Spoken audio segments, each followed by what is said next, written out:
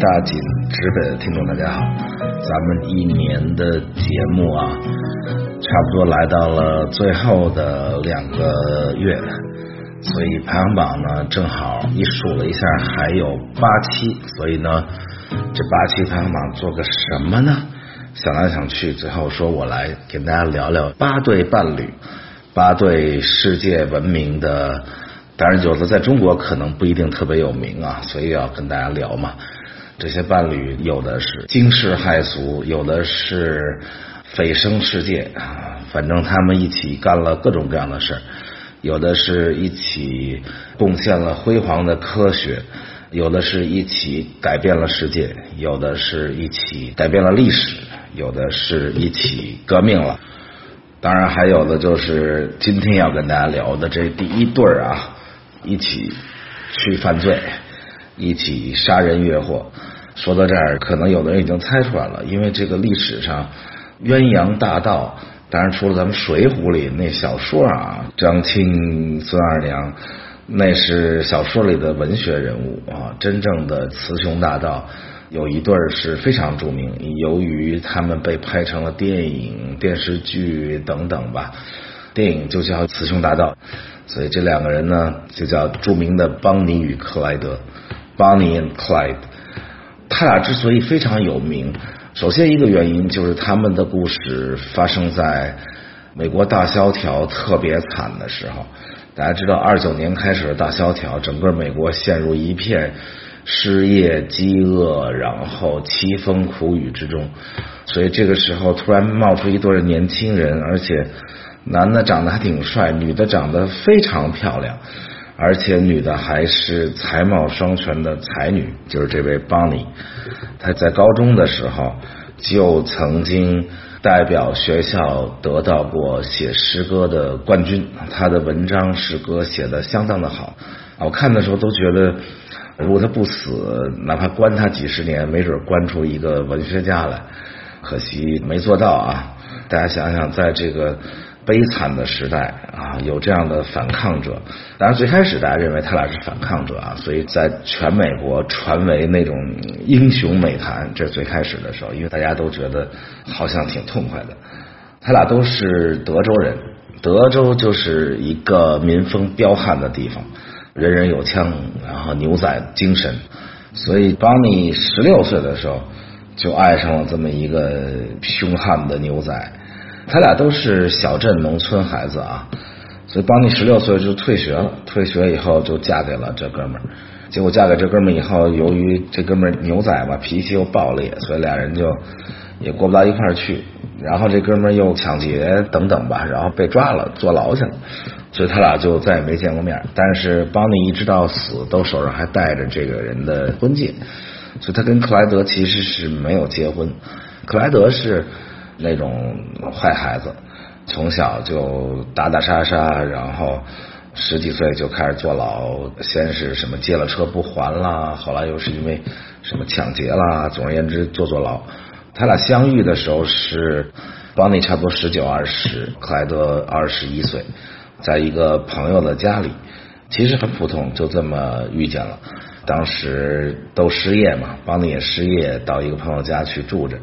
电影里拍的有点意思，电影里拍的是克莱想去偷邦尼他妈的车，结果俩人就这么认识了。但是电影必须把人弄得更戏剧性一点，其实这俩人已经很戏剧性了。于是俩人就炙热的相爱了。他俩差不多30年，正好是大萧条刚到高潮的时候认识，然后这克莱就又去坐牢了，关在一个叫伊森或者叫伊斯森吧劳改农场里面。大家看那个时代的黑帮电影啊，禁酒令时代、大萧条时代的黑帮电影，美国往事啊等等，所以那个时代的监狱是非常残酷的，就是遭到警察的不停的毒打，而且还被一个犯人性侵。这哥们长得还行，结果种下了仇恨的种子。他原来其实就是小偷小摸，但在监狱里发誓要报仇，到后来被妈妈给捞出来了，捞出来的时候32年，然后2个人又相遇了，2个人从此就一直到他们死亡一直都在一起。他的目的其实也很简单，这块就是想抢银行，但是他们主要抢的其实不是银行，主要抢的是什么加油站啦、杂货店啦那种中西部地区的那些小店。然后呢，攒够了钱跟军火呢，就准备去劫狱，就去这个伊森农场，他充满仇恨的地方，要把这件事做成。所以他俩就开始干起了各种犯罪的勾当。第一次其实是走火，抢劫的时候打死了一个店主，然后就一发不可收。这人只要一开始杀人了，后来就收不住了。紧接着在 Oklahoma 杀死了警官。这个时候他们是3个人，就是 Bonnie Clyde 和 Raymond 是他在农场里的一个狱友，出来以后就一起结成了一个小帮派吧。但是俩人没干多久，这 Raymond 又被抓了，又重新进了这个伊斯森农场。所以Clyde就更要去农场劫狱嘛，就去把哥们儿也救出来。然后呢，这俩人到处杀人越货的时候，他哥哥也来了，Clyde他们家好像6、7个孩子，他哥哥叫 Buck， 这 Buck 呢也是什么坐牢啊等等，正好假释，然后就回到家里。于是 Buck 带着他的老婆叫 Branch 一起来了，他们就一起去度假。度假的时候天天就是各种饮酒作乐，彻夜喝酒。据邦尼说，他们每天要喝1箱啤酒。这个时候还有一个16岁的叫 Jones 的一个小孩，就他们从小就认识。16岁小孩就是崇拜黑帮大哥，其实也不是什么大哥，他们那黑帮也很小，就是兄弟俩加上这小跟班 Raymond 已经在监狱里，然后以及这个妯娌俩，这妯娌俩还特别不对付，因为这个邦尼是文艺青年，然后特别喜欢这种刺激的生活。然后这嫂子呢就根本不是干这个料，每次他们作案什么开枪在旁边尖叫，就属于每个电影里都有这么一个角色的这样的人。结果由于他们在那儿喧哗呀、开枪走火什么太闹，就被这个邻居给报警了。警察本来以为是贩私酒的，禁酒令时代嘛，就不能卖酒啊什么这些。结果来了5个警察围住了，才发现不是一般的贩私酒的，而是大名鼎鼎的这个雌雄杀手。结果一番枪战，他们还跑了，把警察倒是打得伤亡惨重。班尼之前没有伤害过人，但是这次枪战中他也第一次打伤了1名警察，等于手上也沾了鲜血。但是他们虽然跑了呢，可是留下了一堆东西就没来及带走，包括他们的相机以及他们大量的照片，还有 Clyde 的哥哥 Buck 的结婚证书、什么假释证明。于是他们就全暴露了，然后铺天盖地的通缉的那些照片，让全美国人民都特别兴奋，因为那些照片太浪漫了。其中著名的照片就有邦尼手提一支左轮枪，然后嘴里叼个大雪茄，在一辆车前头，以及Clyde抱着邦尼啊等等的这些照片，就导致他们名声大作，蜚声全国。当然了，出了名有一点不好，就是他们其实就没地儿去了，因为谁都认识他们，于是就只能不进城市不进城镇，然后在野外，没有电影里演的那么浪漫啊。一路上除了打劫、抢银行、抢汽车，然后穿州过市，因为当时还没有成立 FBI 是 Federal Bureau of Investigation，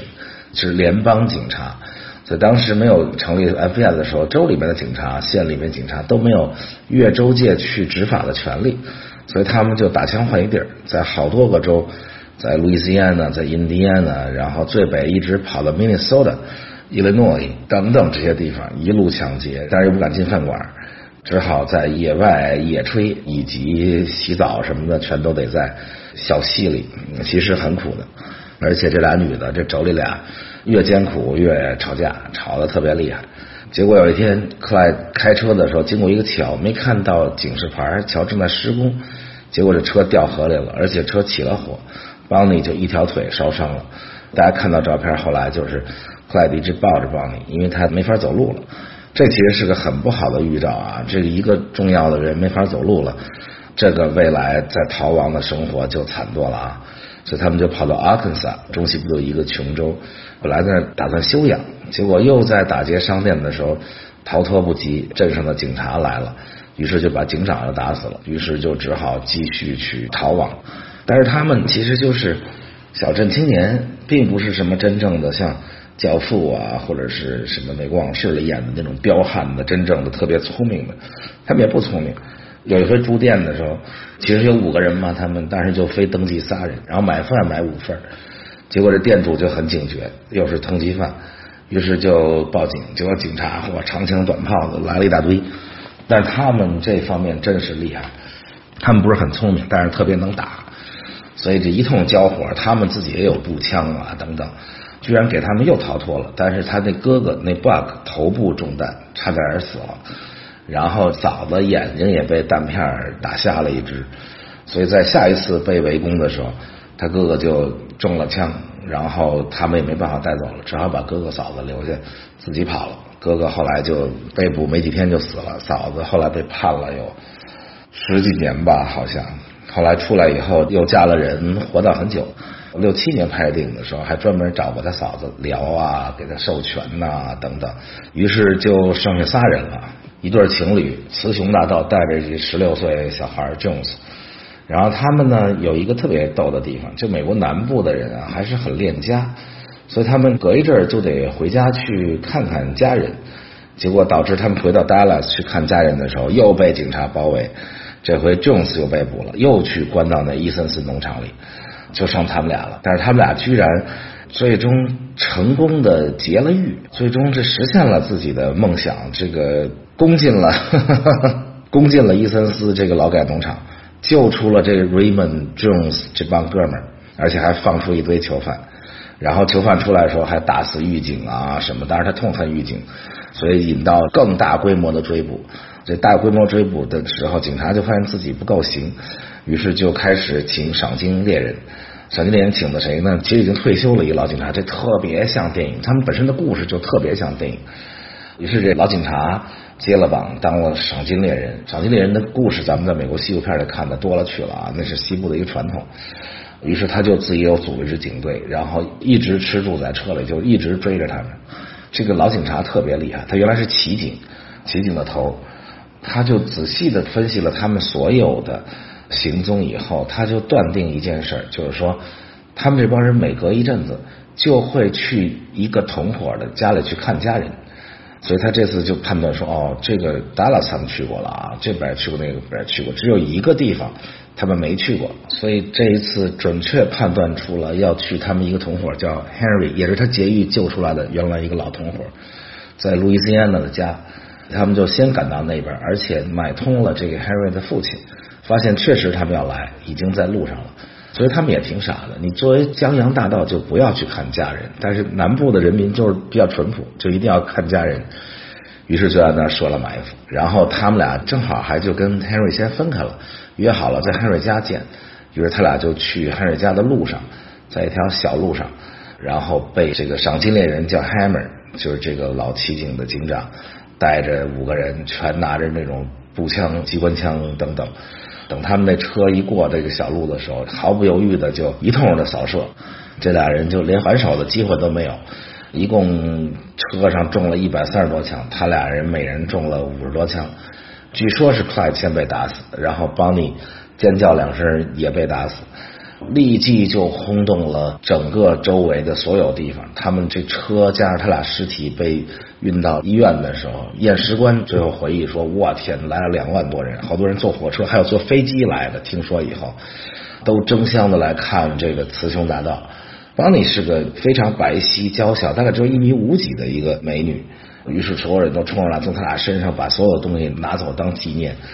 本来他俩是要葬在一起，但是邦尼母亲坚决不允许，觉得这个人害了自己女儿，所以他俩分别葬在了各自的家乡。这就是当年曾经轰动全美国的雌雄大盗，那个电影非常著名，6、7年那个电影，前2年好像还被拍成了迷你电视剧。所以咱们这8对伴侣中先讲了这第一对邦尼与克莱德，下一对是谁呢？咱们下周再见。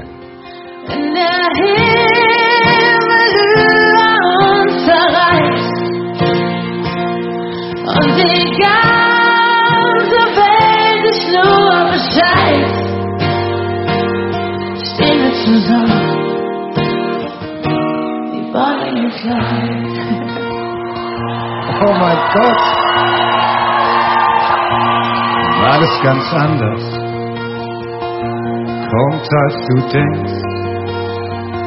Wenn der Wind sich dreht, die große Liebe vergeht und du im Regen stehst, dann werde ich dich finden, scheißegal wo du bist. Und wenn dein Herz weint, dann gehen wir ein...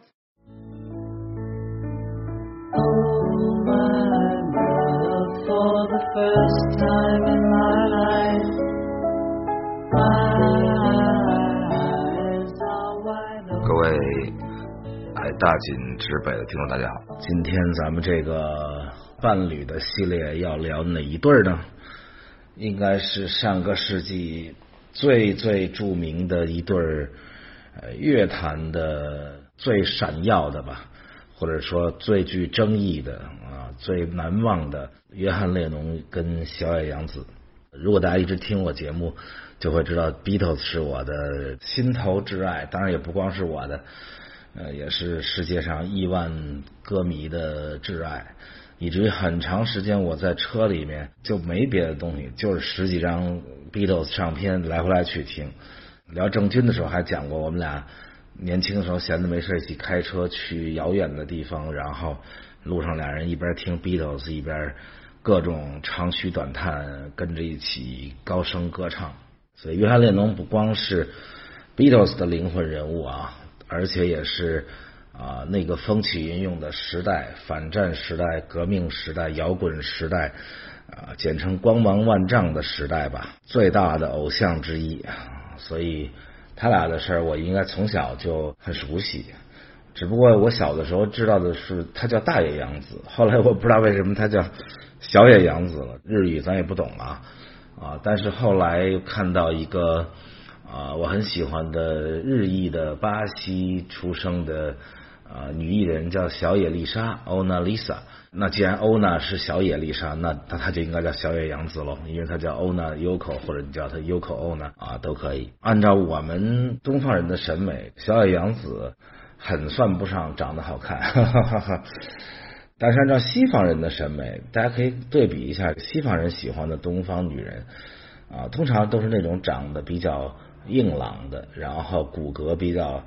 清奇的，就是我们东方人看着比较厉害的那种女人，西方男人可能比较喜欢，我们东方男人喜欢比较温柔的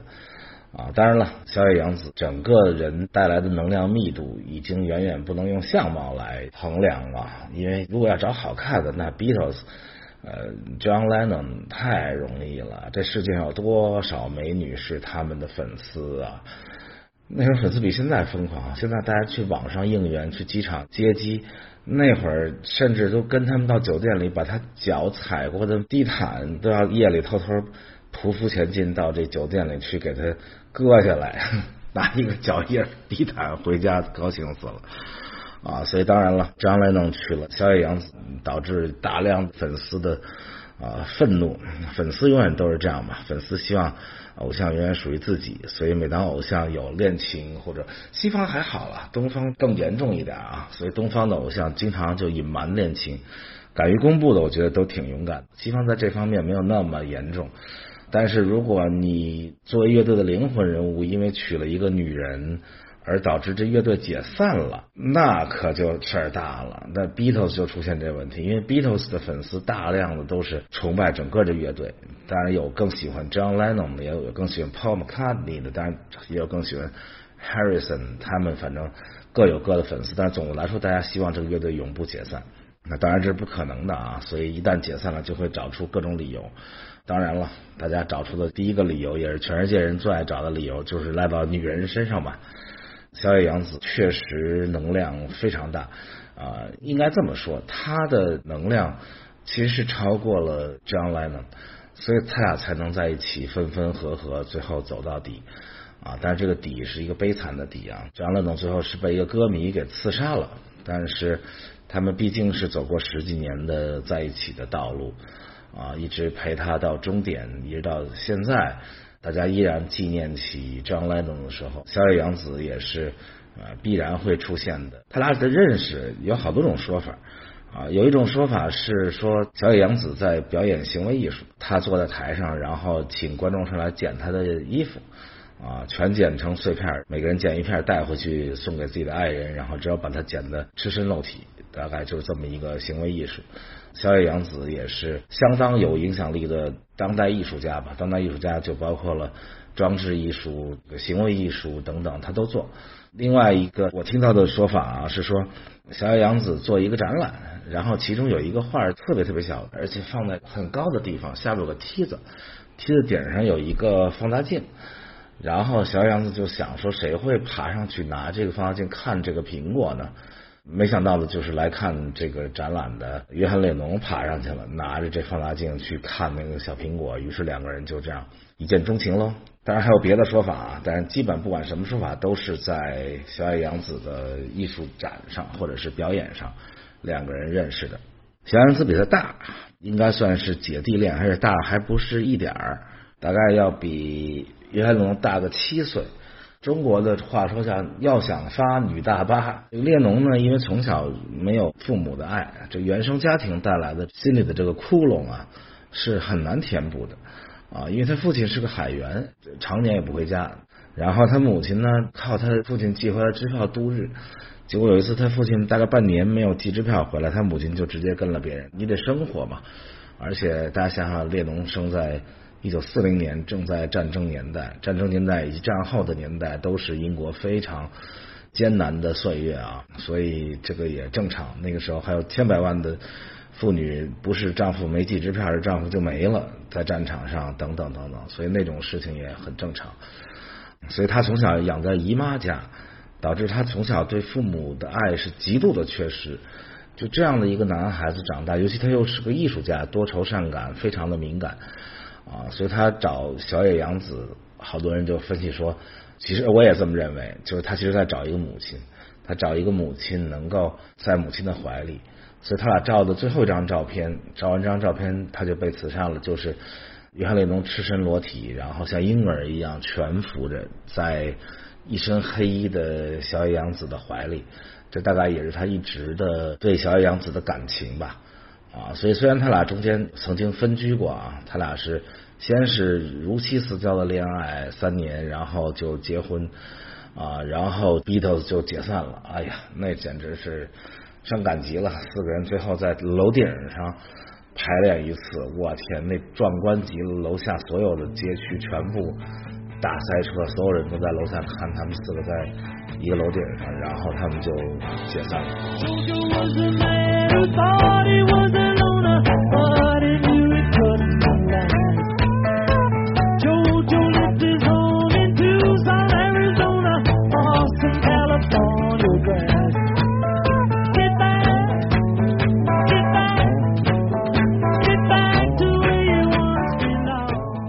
世界有史以来到今天为止最伟大的乐队解散了，然后他被骂死，但是他俩也无所谓，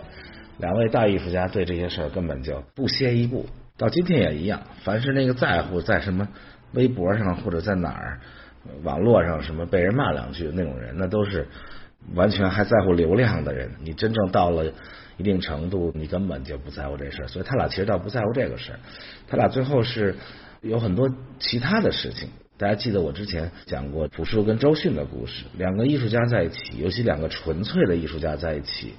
是非常难合拍的，因为艺术家都倔强艺术家都有自己的那种自信自负，然后刚愎自用等等吧，尤其是两个人又都很成功再加上这俩人一个东方人一个西方人，这个就差距就很大，然后一个是日本贵族家庭出身的小野洋子玩这个东西的当代艺术，大量都是有钱人家的孩子，因为那玩意儿真不挣钱，不像搞音乐出唱片能演出什么，那玩意儿那纯粹就是思想展示那是一种真的叫行为艺术，那东西挣不着什么钱，富人家子弟才干那事所以两个人出身又有很大差距列侬出身那么海员家庭又东西方，所以两个人出现了严重的问题，后来就分居分居以后，列侬在洛杉矶，结果还跟一个华裔姓庞的叫 Pan 两个人在一起。庞小姐是小野洋子给派来的，他一直当他俩的助理。后来两位分居以后，小野洋子就派庞小姐说你到那边照顾列侬，他就来了。结果列侬跟小野洋子分居期间就一直跟这庞小姐在一起。这位庞小姐长得大家就去上网搜一下，我就不形容了啊，因为我觉得形容女性的相貌在今天这个时代有物化女性的嫌疑，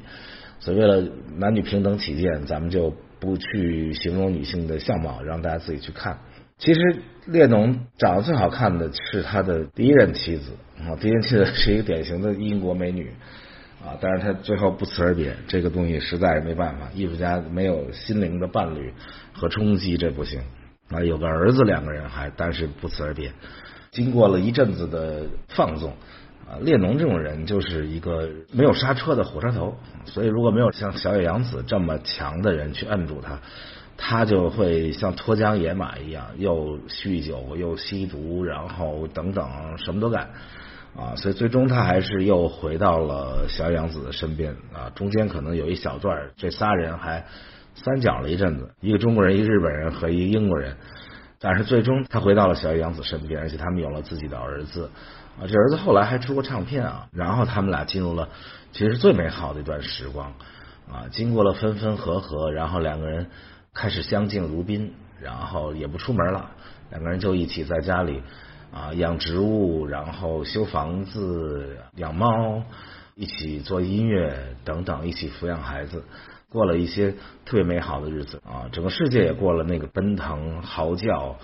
摇滚泥泞那个时代也过去了所以两个人其实过了几年很平静的好日子，而且两个人是本来想一起过到老，然后到64岁的时候退休，就是到2004年的时候退休列侬那个时候孩子也养到6、7岁了，有重新出山签了唱片约，准备好好的做唱片，结果就在这个一切都感觉特别美好的时候，被一个叫查普曼的粉丝给刺杀了这个粉丝有点过于疯狂结果导致全世界巨大的悲痛跟纪念。当然小野洋子之后为列侬的整个在后来的普及以及列侬的所有的思想跟音乐做了很大贡献，他每年都会出版列侬的各种各样的东西，然后办纪念的音乐会。2004年的时候还专门办了说64岁了，就是当年准备要退休的嘛，办了一个巨大的纪念活动他俩拍过一个特别美好的 music video， 那时候看得我热泪盈眶，就是列侬在弹着一架钢琴，然后小野洋子再把一个白色房子里的白窗帘一个一个的拉上，一扇一扇的拉上，然后这是两个人梦想。列侬在唱 Imagine all the people， 他最著名的歌之一Imagine all the people living for today。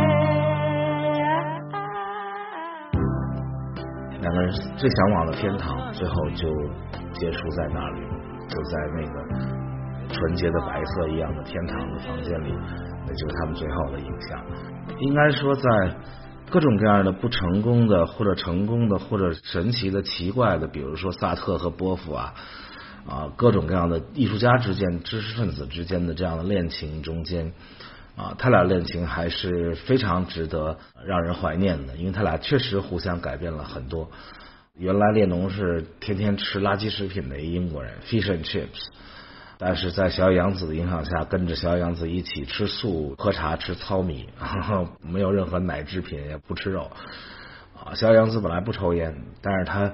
让列侬戒烟未遂，最后他也就跟着列侬一起抽烟，就两个人互相融进了对方的血里面。两个人在艺术上也给了对方很大的激励，尤其是东西方带来的不同的元素跟思想，包括小野洋子对音乐的想法。他虽然不是个音乐家，但是他是一个当代艺术家，所以他对所有东西都是有一种自己一以贯之的艺术观念，对列侬后期的音乐也有很大的影响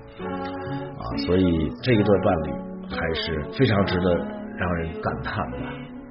所以今天就讲到这里，下期聊谁呢？咱们下周再见。I feel life, oh, I feel love.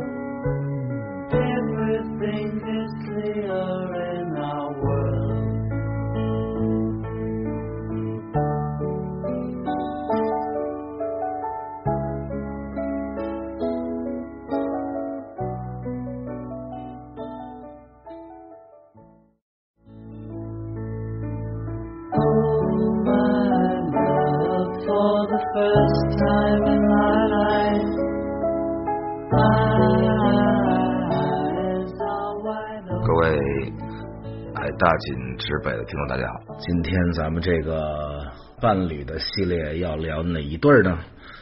应该是上个世纪最著名的一对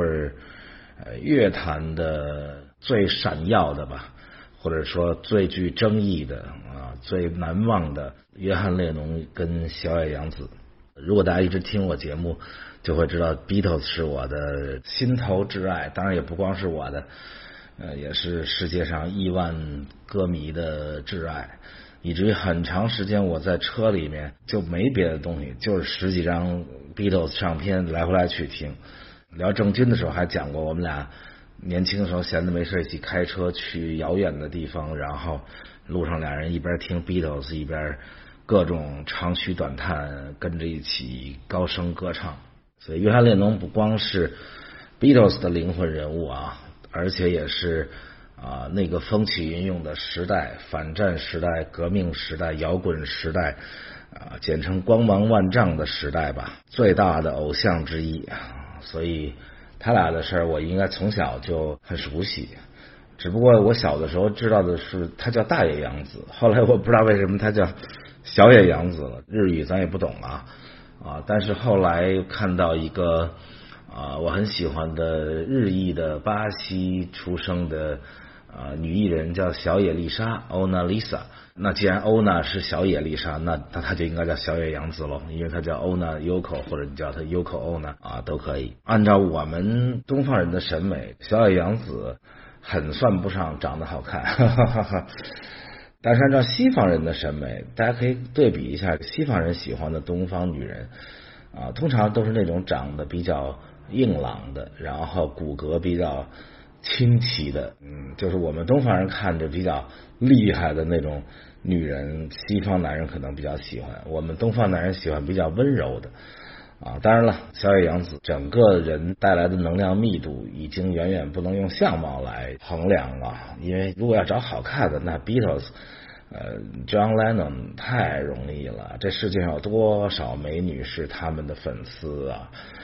那时候粉丝比现在疯狂，现在大家去网上应援，去机场接机，那会儿甚至都跟他们到酒店里，把他脚踩过的地毯都要夜里偷偷匍匐前进到这酒店里去给他割下来，拿一个脚印地毯回家，高兴死了所以当然了，张莱农去了，小野洋子导致大量粉丝的愤怒。粉丝永远都是这样嘛，粉丝希望偶像永远属于自己，所以每当偶像有恋情，或者西方还好了，东方更严重一点所以东方的偶像经常就隐瞒恋情，敢于公布的我觉得都挺勇敢的，西方在这方面没有那么严重。但是如果你作为乐队的灵魂人物，因为娶了一个女人而导致这乐队解散了，那可就事儿大了。那 Beatles 就出现这个问题，因为 Beatles 的粉丝大量的都是崇拜整个的乐队，当然有更喜欢 John Lennon 的，也有更喜欢 Paul McCartney 的，当然也有更喜欢 Harrison， 他们反正各有各的粉丝，但是总的来说大家希望这个乐队永不解散，那当然这是不可能的所以一旦解散了就会找出各种理由。当然了，大家找出的第一个理由，也是全世界人最爱找的理由，就是赖到女人身上吧。小野洋子确实能量非常大应该这么说，她的能量其实是超过了 John Lennon， 所以他俩才能在一起分分合合，最后走到底但是这个底是一个悲惨的底John Lennon 最后是被一个歌迷给刺杀了，但是他们毕竟是走过10几年的在一起的道路一直陪他到终点，一直到现在大家依然纪念起John Lennon的时候，小野洋子也是必然会出现的。他俩的认识有好多种说法有一种说法是说小野洋子在表演行为艺术，他坐在台上，然后请观众上来捡他的衣服全剪成碎片，每个人剪一片带回去送给自己的爱人，然后只要把它剪得赤身露体，大概就是这么一个行为艺术。小野洋子也是相当有影响力的当代艺术家吧，当代艺术家就包括了装置艺术、行为艺术等等，他都做。另外一个我听到的说法是说小野洋子做一个展览，然后其中有一个画特别特别小，而且放在很高的地方，下面有个梯子，梯子顶上有一个放大镜，然后小野洋子就想说谁会爬上去拿这个放大镜看这个苹果呢？没想到的就是来看这个展览的约翰列侬爬上去了，拿着这放大镜去看那个小苹果，于是两个人就这样一见钟情喽。当然还有别的说法啊，但是基本不管什么说法，都是在小野洋子的艺术展上或者是表演上两个人认识的。小野洋子比他大，应该算是姐弟恋，而且大还不是一点儿，大概要比约翰列侬大个7岁。中国的话说像要想发女大8，列侬呢，因为从小没有父母的爱，这原生家庭带来的心里的这个窟窿啊，是很难填补的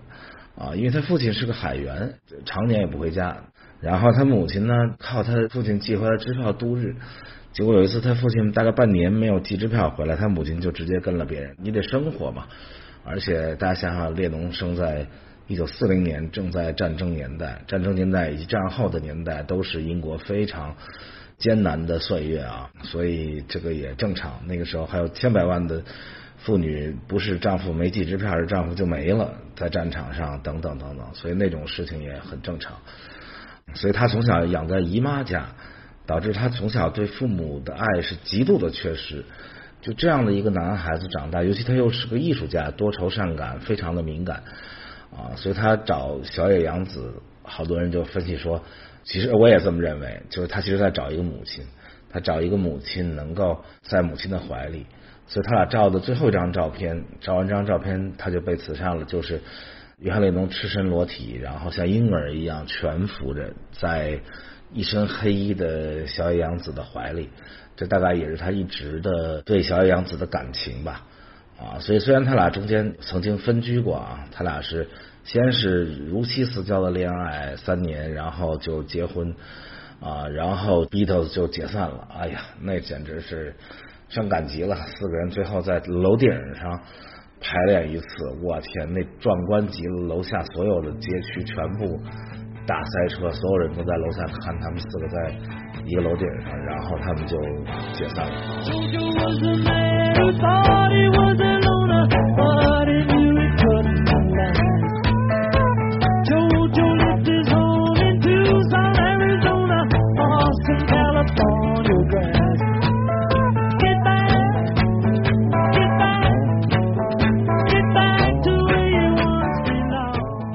世界有史以来到今天为止最伟大的乐队解散了，然后他被骂死，但是他俩也无所谓，两位大艺术家对这些事儿根本就不屑一顾，到今天也一样。凡是那个在乎在什么微博上或者在哪儿网络上什么被人骂两句的那种人，那都是完全还在乎流量的人。你真正到了一定程度，你根本就不在乎这事儿。所以他俩其实倒不在乎这个事儿，他俩最后是有很多其他的事情。大家记得我之前讲过朴树跟周迅的故事，两个艺术家在一起，尤其两个纯粹的艺术家在一起是非常难合拍的，因为艺术家都倔强啊，艺术家都有自己的那种自信自负，然后刚愎自用啊等等吧，尤其是两个人又都很成功啊，再加上这俩人一个东方人一个西方人，这个就差距就很大。然后一个是日本贵族家庭出身的小野洋子啊，玩这个东西的当代艺术，大俩都是有钱人家的孩子，因为那玩意儿真不挣钱，不像搞音乐出唱片能演出什么，那玩意儿那纯粹就是思想展示，那是一种真的叫行为艺术，那东西挣不着什么钱，富人家子弟才干那事啊，所以两个人出身又有很大差距啊，列侬出身那么海员家庭啊，又东西方，所以两个人出现了严重的问题，后来就分居啊，分居以后，列侬在洛杉矶，结果还跟一个华裔姓庞的叫 Pan 两个人在一起。庞小姐是小野洋子给派来的，她一直当他俩的助理。后来两位分居以后，小野洋子就派庞小姐说你到那边照顾列侬，她就来了。结果列侬跟小野洋子分居期间就一直跟这庞小姐在一起。这位庞小姐长得大家就去上网搜一下，我就不形容了啊，因为我觉得形容女性的相貌在今天这个时代有物化女性的嫌疑，所以为了男女平等起见，咱们就不去形容女性的相貌，让大家自己去看。其实列侬长得最好看的是他的第一任妻子啊，第一任妻子是一个典型的英国美女但是他最后不辞而别，这个东西实在是没办法，艺术家没有心灵的伴侣和冲击，这不行有个儿子2个人但是不辞而别。经过了一阵子的放纵列侬这种人就是一个没有刹车的火车头，所以如果没有像小野洋子这么强的人去摁住他就会像脱缰野马一样，又酗酒又吸毒，然后等等什么都干所以最终他还是又回到了小野洋子的身边中间可能有一小段这仨人还三角了一阵子，一个中国人，一个日本人和一个英国人，但是最终他回到了小野洋子身边，而且他们有了自己的儿子这儿子后来还出过唱片然后他们俩进入了其实最美好的一段时光经过了分分合合，然后2个人开始相敬如宾，然后也不出门了，2个人就一起在家里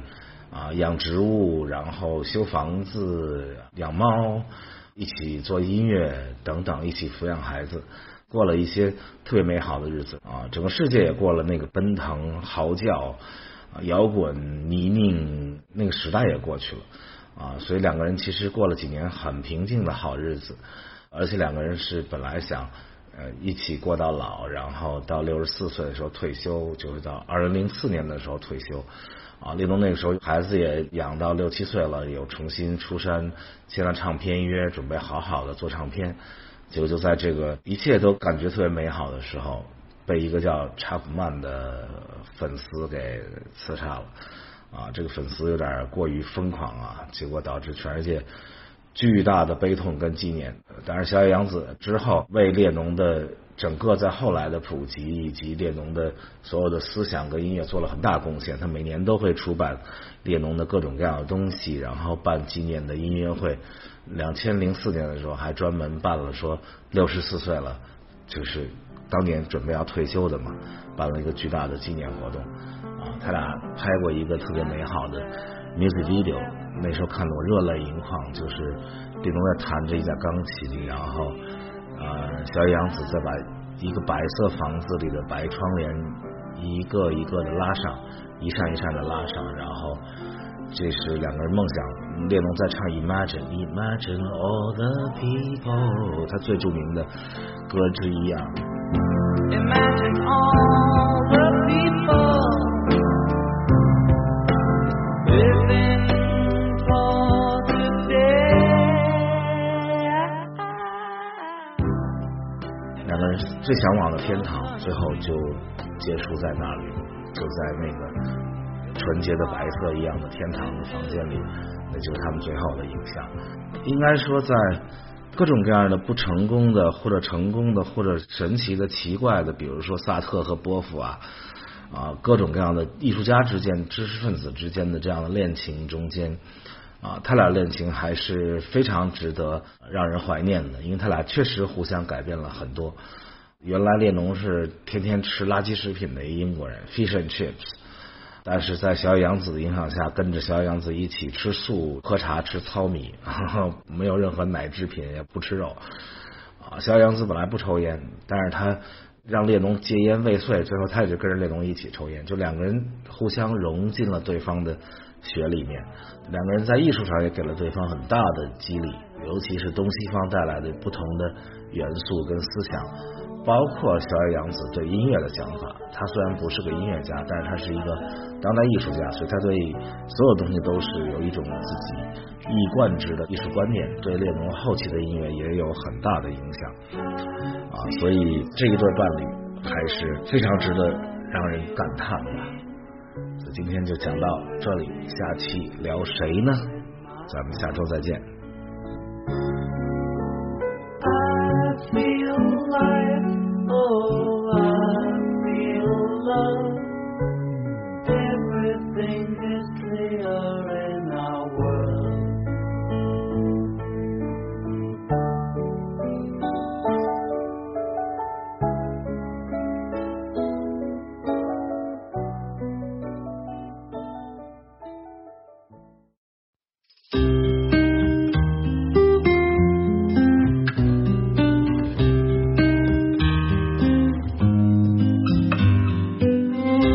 各位爱大锦指北的听众大家好，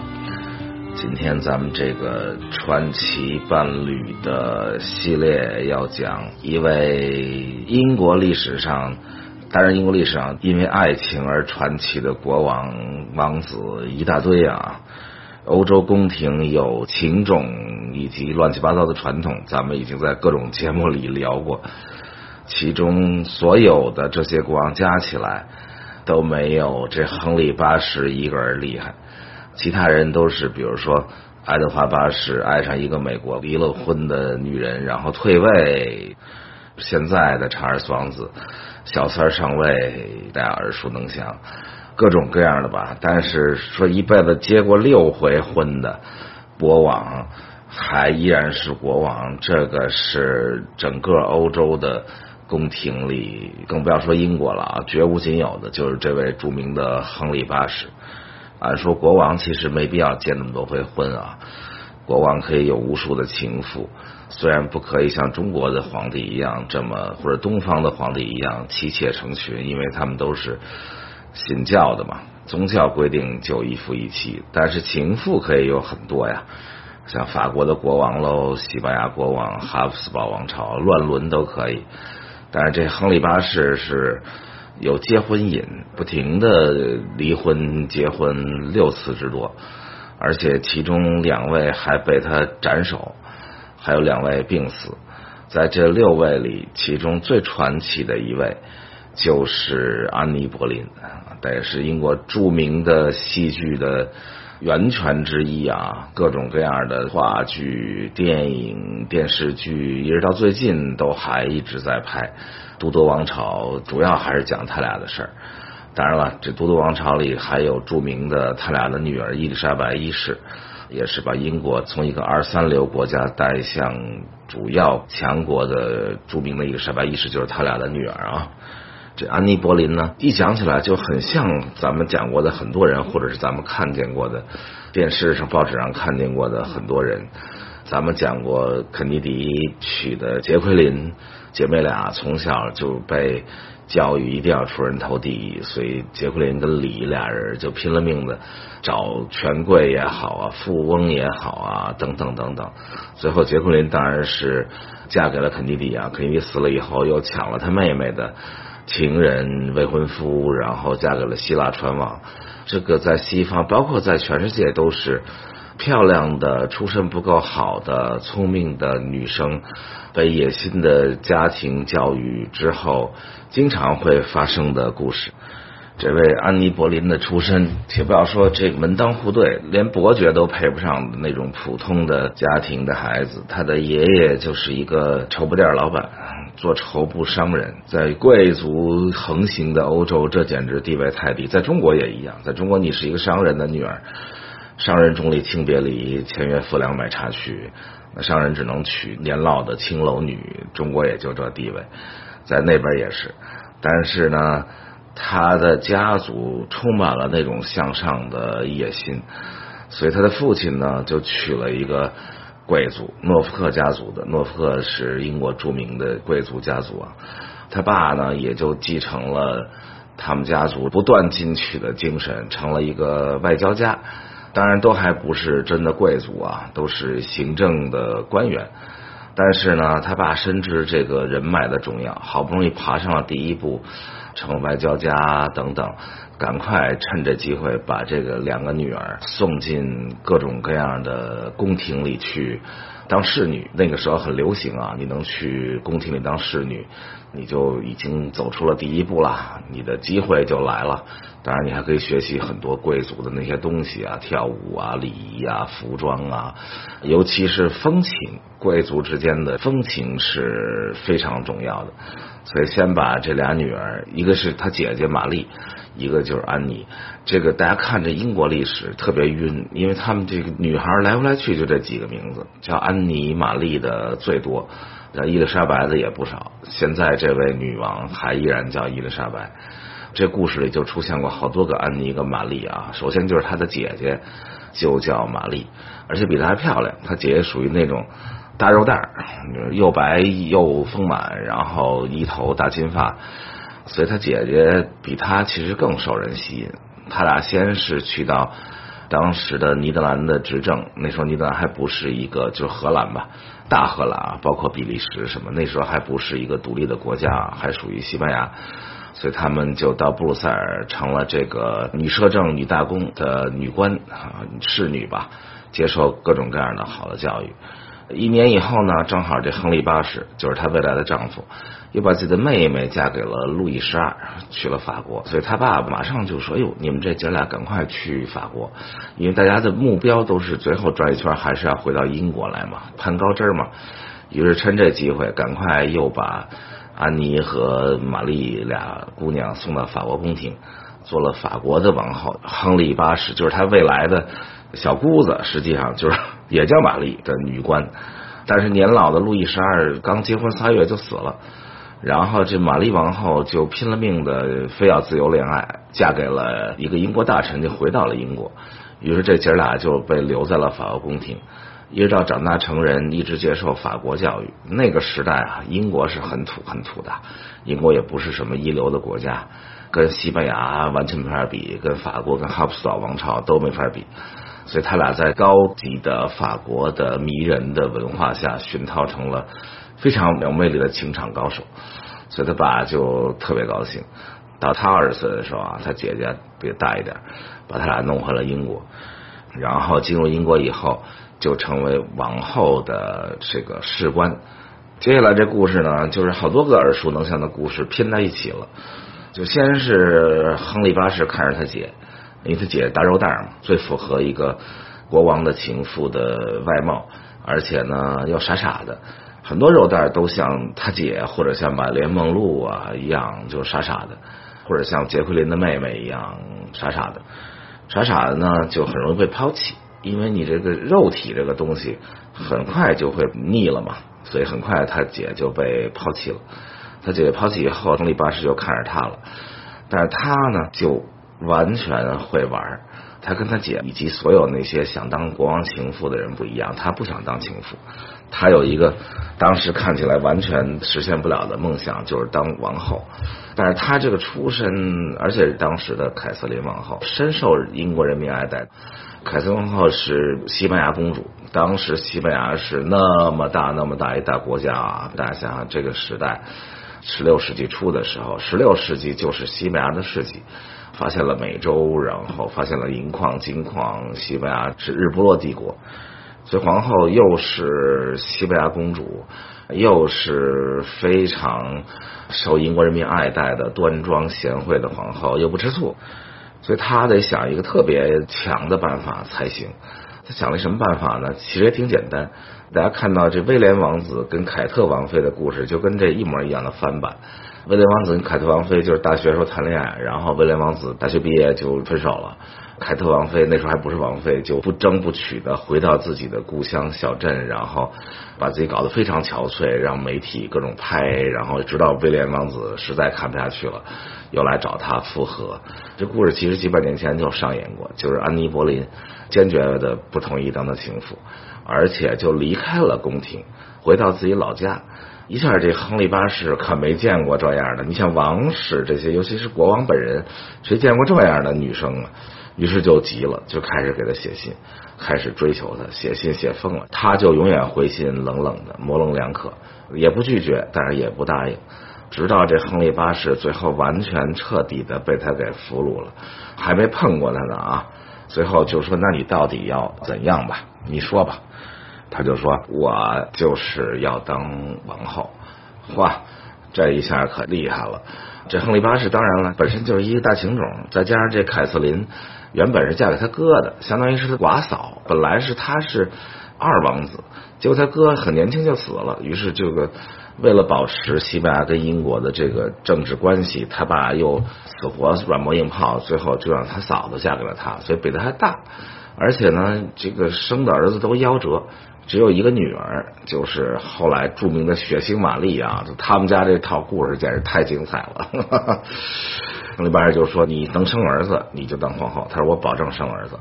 于是亨利8世就想尽办法去离婚。那个时候离婚还得找这个教皇去同意啊，教皇就死活不同意。当然教皇背后最大的金主就是西班牙国王，所以你想想看，这娘家在那边怎么可能同意你离婚呢？所以死活不同意，离婚就拖了8年之久。但是你别看这个安妮·柏林折腾半天，他给英国起到了一个他自己都没想到的好作用，就是最后亨利8世为了离婚，坚决的跟天主教的罗马教廷决裂了啊！英国从此开始走上了新教国家的道路，这个是太有意思了。因为你是新教国家嘛，你就不用听教皇的了，那是天主教的教皇啊。新教国家就没有一个统一的教皇，就是自己国家那大主教，比如英国叫坎特伯雷大主教，那就是最大的。当然英国国王自己就是英国教会的领袖啊，到现在都是。所以这英国就脱离了罗马天主教教会，当然还有反复啊，后来血腥玛丽又反复过等等。但是总而言之，亨利8世自己成为了英国教会的领袖，而且议会还通过了，于是最终他就离了婚，娶了这位安妮·柏林。但是这安妮·柏林被娶了以后呢，犯了很多错误啊，很多这个野心膨胀的这种，甭管女人男人吧，一旦上位都会犯这些错误。当然他犯的小错误就是奢华，他在法国待惯了，见惯了法国宫廷的奢华。你想英国这个宫廷都土了吧唧的，这没法比。所以他一上位之后，哇，各种奢华，250个仆人，然后各种各样的铺排服装，当然也引领了英国的时尚，把英国从土了吧唧变成一个时尚的国家，跟法国一样穿着那种华丽的衣服啊，等等等等。但是他这个奢华呢，引起了大批人的反对，再加上他又没生出儿子，那个时代的科技也没法造出一儿子，他生了一女儿，后来就都小产，所以他就始终就只有一个女儿，就是这个著名的伊丽莎白一世，也是使英国走向富强的伟大女王。但是呢，她又心眼又小，怎么看这玛丽，就是前面那凯瑟琳皇后生这个，就后来叫血腥玛丽，怎么看就觉得不顺眼，怎么看就觉得跟他女儿在争夺未来的继承权，所以他居然下令让玛丽公主来给他自己的女儿，他自己女儿才2岁多啊，当侍女。这个又激起了很多人的愤怒。当然玛丽公主就来了，那玛丽公主就是你让我干什么都可以，但是你剥夺我公主的权利不可以。她撺的各种各样的想剥夺玛丽的公主都没成功，包括她什么都敢干。英国肯特伯雷大主教去世，她居然撺的亨利8世把他自己家的牧师任命成英国的肯特伯雷大主教，结果种种恶行吧，导致英国上下对他非常的不满，尤其是像克伦威尔这种这么强势的人对他非常不满，所以从克伦威尔开始就开始反扑，然后把他身边的那些什么艺术家诗人，那他法国长大的嘛，他可喜欢跟这些人在一起，都抓起来，然后挨着个严刑拷打，就大家都承认跟他通奸，其实可能也没有啊，但是这个就是罪证啊。就像当年为了废除前皇后凯瑟琳皇后的时候，又找了一堆人证明她不是处女什么之类的。总而言之，凯瑟琳皇后正好那一年去世了，所以那一年呢，举国上下对她就不满到了高潮。亨利8世就跟她分居了，把她关起来。关起来以后，据说是给她一封信，要求她签署离婚。据说她是死也不签，因为她离了婚，她的女儿伊丽莎白就再也没机会了，就变成私生女了。于是他就坚决不签，然后被判死刑，2天以后就被斩首了，而且专门从法国请了一个，就他这个挺有意思，他那么热爱法国，最后刽子手都从法国请，不用英国那种土了吧唧的斧子，而用法国的锋利的长剑，法国的刽子手将其斩首。斩首以后，由于国会连棺材都不给他劈，所以最后放在一个柜子里，然后就草草埋了，连个墓碑都没有。他女儿过了很久才继位啊，他死的时候他女儿才2岁多，而且这个他刚一死，可能没2天，亨利8世又娶了他的女官，他的侍女。亨利8世这6个妻子里有3个都是侍女，不是那种侍女，不是丫鬟，就叫女官吧。紧接着就娶了一个，那个亨利8世据说一生最爱的，因为很快就死了，导致亨利8世唯一的一次落过泪。他的第3任老婆给他生了一个儿子，于是传位给了这位王子。但是呢，当时有一个继承权的法，就是说如果王子没有后代，就要传给凯瑟琳王后的大女儿，就血腥玛丽。然后血腥玛丽如果没有后代，就再按照顺位传给他的女儿这个伊丽莎白一世。结果正好也就巧了，他这个命太好了，虽然他自己死了，连续3任英国的国王女王都没有后代，所以爱德华传给了血腥玛丽，然后血腥玛丽跟伊丽莎白的故事是另外一个著名的故事啊，两个人这个一生的恩怨情仇。总而言之，血腥玛丽最后被关起来了，她也没后代，于是传给了伊丽莎白一世。伊丽莎白一世终身未婚，所以也没有后代，所以整个都德王朝到伊丽莎白一世之后就结束了，传给了另外一个姓的人。所以整个都德王朝也是因为这一通折腾，导致最后也结束了，只持续了100多年。这就是欧洲历史上最风流的亨利8世，以及应该说如果不是唯一的话，也是极少数的在那个时代啊，能从一个普普通通的商人之女最后爬到英国王后位置的安妮·博林，而且还给英国贡献了伊丽莎白一世女王这样伟大的君主的故事。好，今天就讲到这里。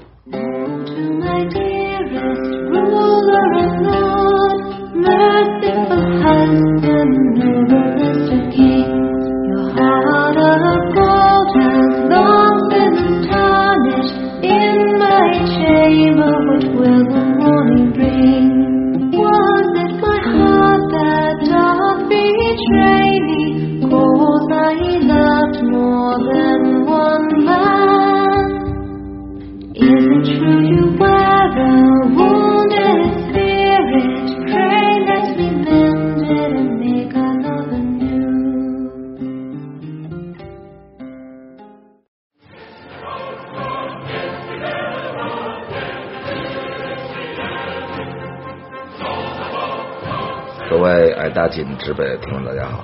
咱们今天聊哪一对爱侣呢？聊聊伟大的居里夫妇。居里夫妇应该是在我们人类的科学史上最伟大的一对夫妇吧。他们对科学的贡献，包括他们对人类的贡献，包括他们对爱情的奉献，他们的生活，他们的理想，包括他们对居里夫人的祖国波兰的贡献，都是名垂青史。居里夫人的成长特别典型的是那种艰苦励志，这不是一个人成功了以后说给他编一点年少时的故事啊，很多人在自己写传的时候现在都搞这种事，但是居里夫人确实是背负着国家、民族、家庭等等的悲怆成长起来的。他是生在华沙，但是他已经没有祖国了。这个咱们正好讲1919的时候，视频节目专门讲到这个问题。很多人后来跟我说听1919的时候，听到肖邦、居里夫人他们如何热爱自己已经亡了那么久的祖国的时候，都热泪盈眶。尤其是中国人啊，对这种亡国之恨，然后充满了那种感同身受。所以居里夫人就生在一个爱国的波兰家庭，她的爷爷辈就参加游击队抗击俄国，因为他们波兰当时被3个帝国瓜分嘛，这个咱们视频节目都讲了，其中华沙是在俄国的境内，所以他从爷爷辈开始就参加游击队抗击沙俄，为祖国的独立而奋斗。他的父亲也是一位爱国者，他父亲是一位中学的数学跟物理老师，所以居里夫人从小的科学的素养跟他父亲有很大的关系啊。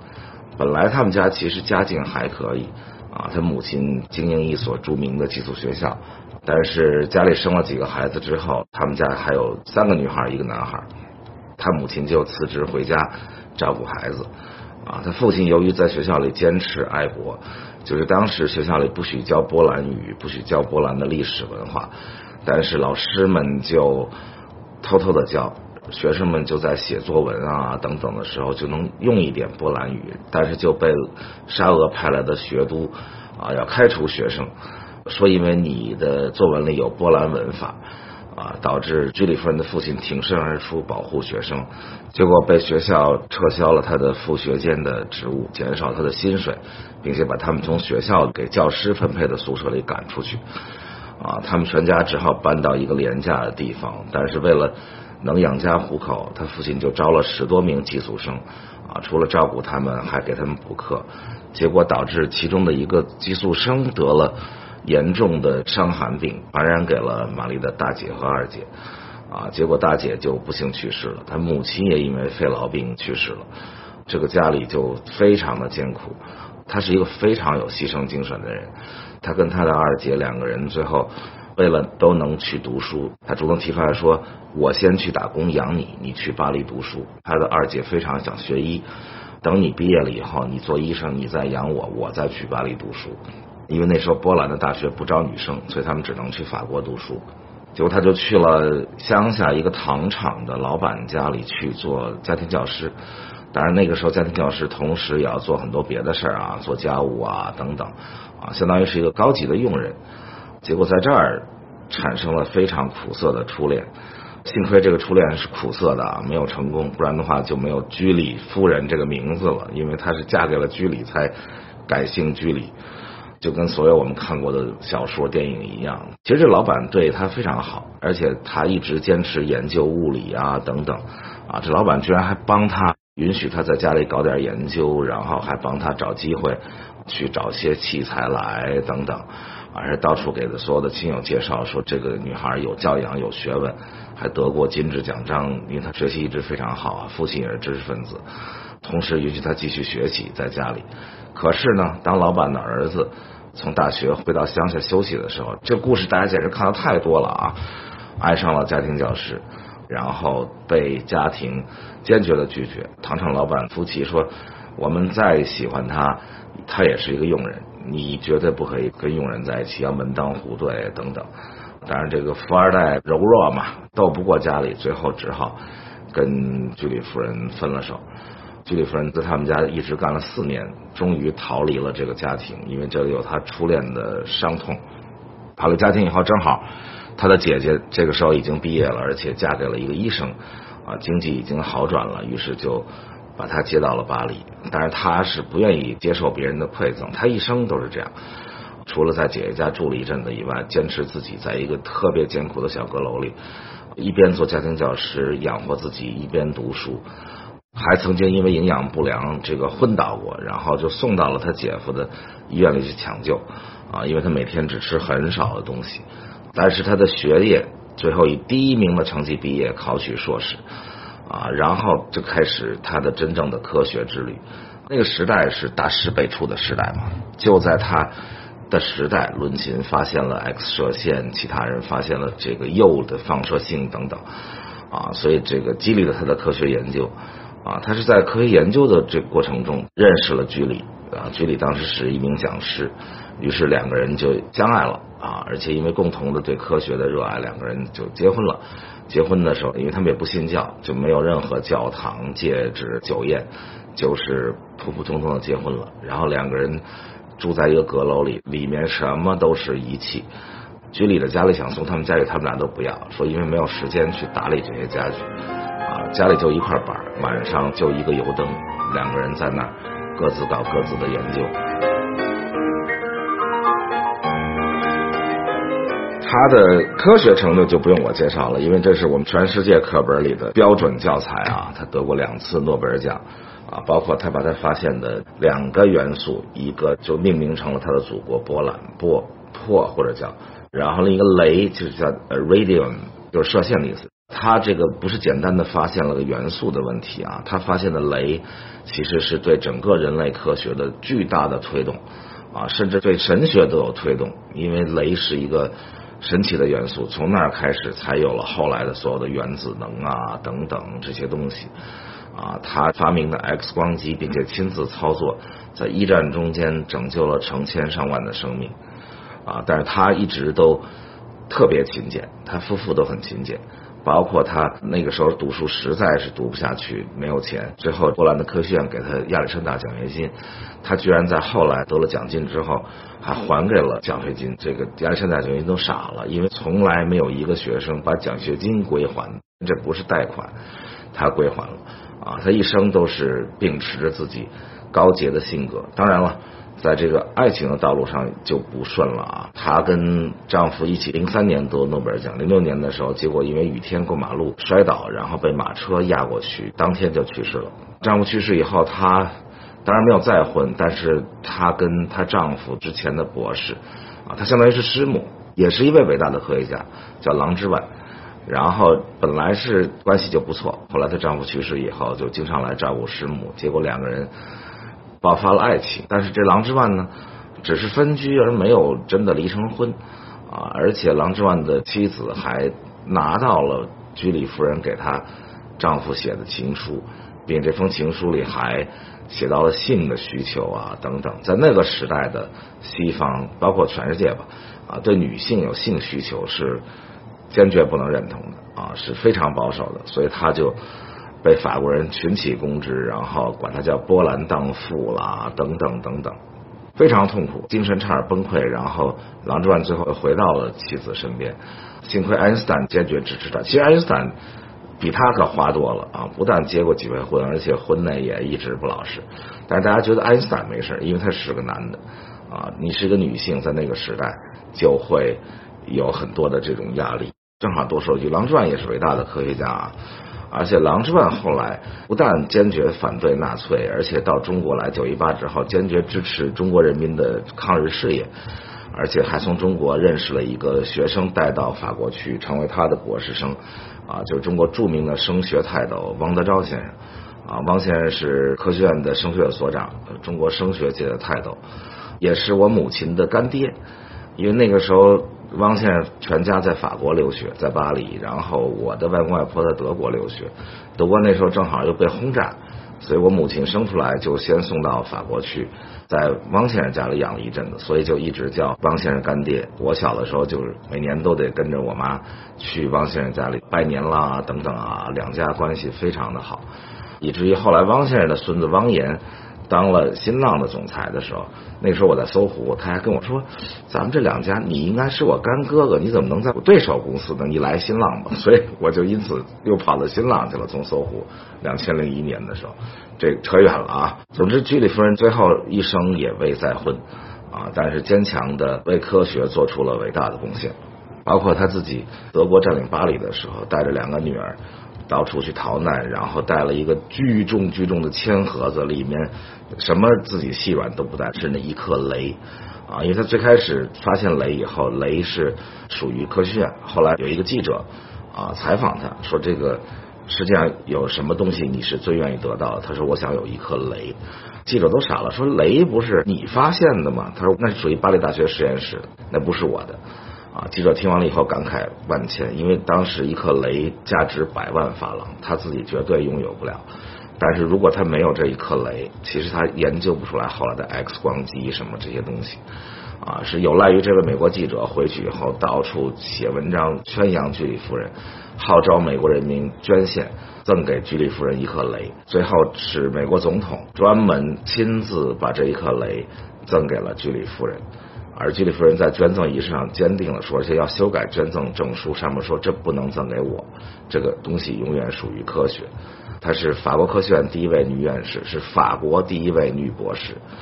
也是第一位2次获得诺贝尔奖。而且她的诺贝尔奖一个是物理，一个是化学，2个门类，并且最神奇的是她的女儿是自己也成了核物理学家嫁给了她的丈夫，也是著名的科学家约里奥，他们俩发现了人工放射物质，夫妻共同获得诺贝尔化学奖。她的2女儿更神奇，不是科学家，是音乐家、传记作家但是呢她嫁给了丈夫是联合国儿童基金组织的总干事所以她丈夫1956年获得了诺贝尔和平奖。所以这个太厉害了，2个女儿2个女婿，其中3个人获得了诺贝尔奖，这是诺贝尔奖之家呀，在他们家诺贝尔奖就挂一墙。居里夫人后来也是因为长期的研究放射性的物质自己也受到了这个放射性沾染，所以在60几岁的时候就去世了。他留给人类的科学遗产以及伟大的人格的遗产，永远都值得我们纪念。好，今天居里夫妇就讲到这里，下周再见。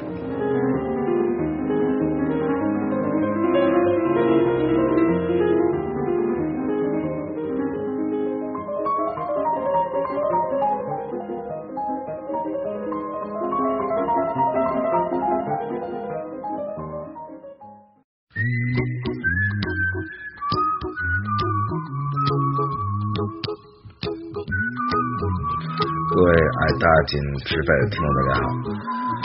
今天跟大家聊一聊传奇爱侣的谁呢？今天给大家介绍一对普通人啊，非常普通的一对爱侣，但是他们改变了美国的历史，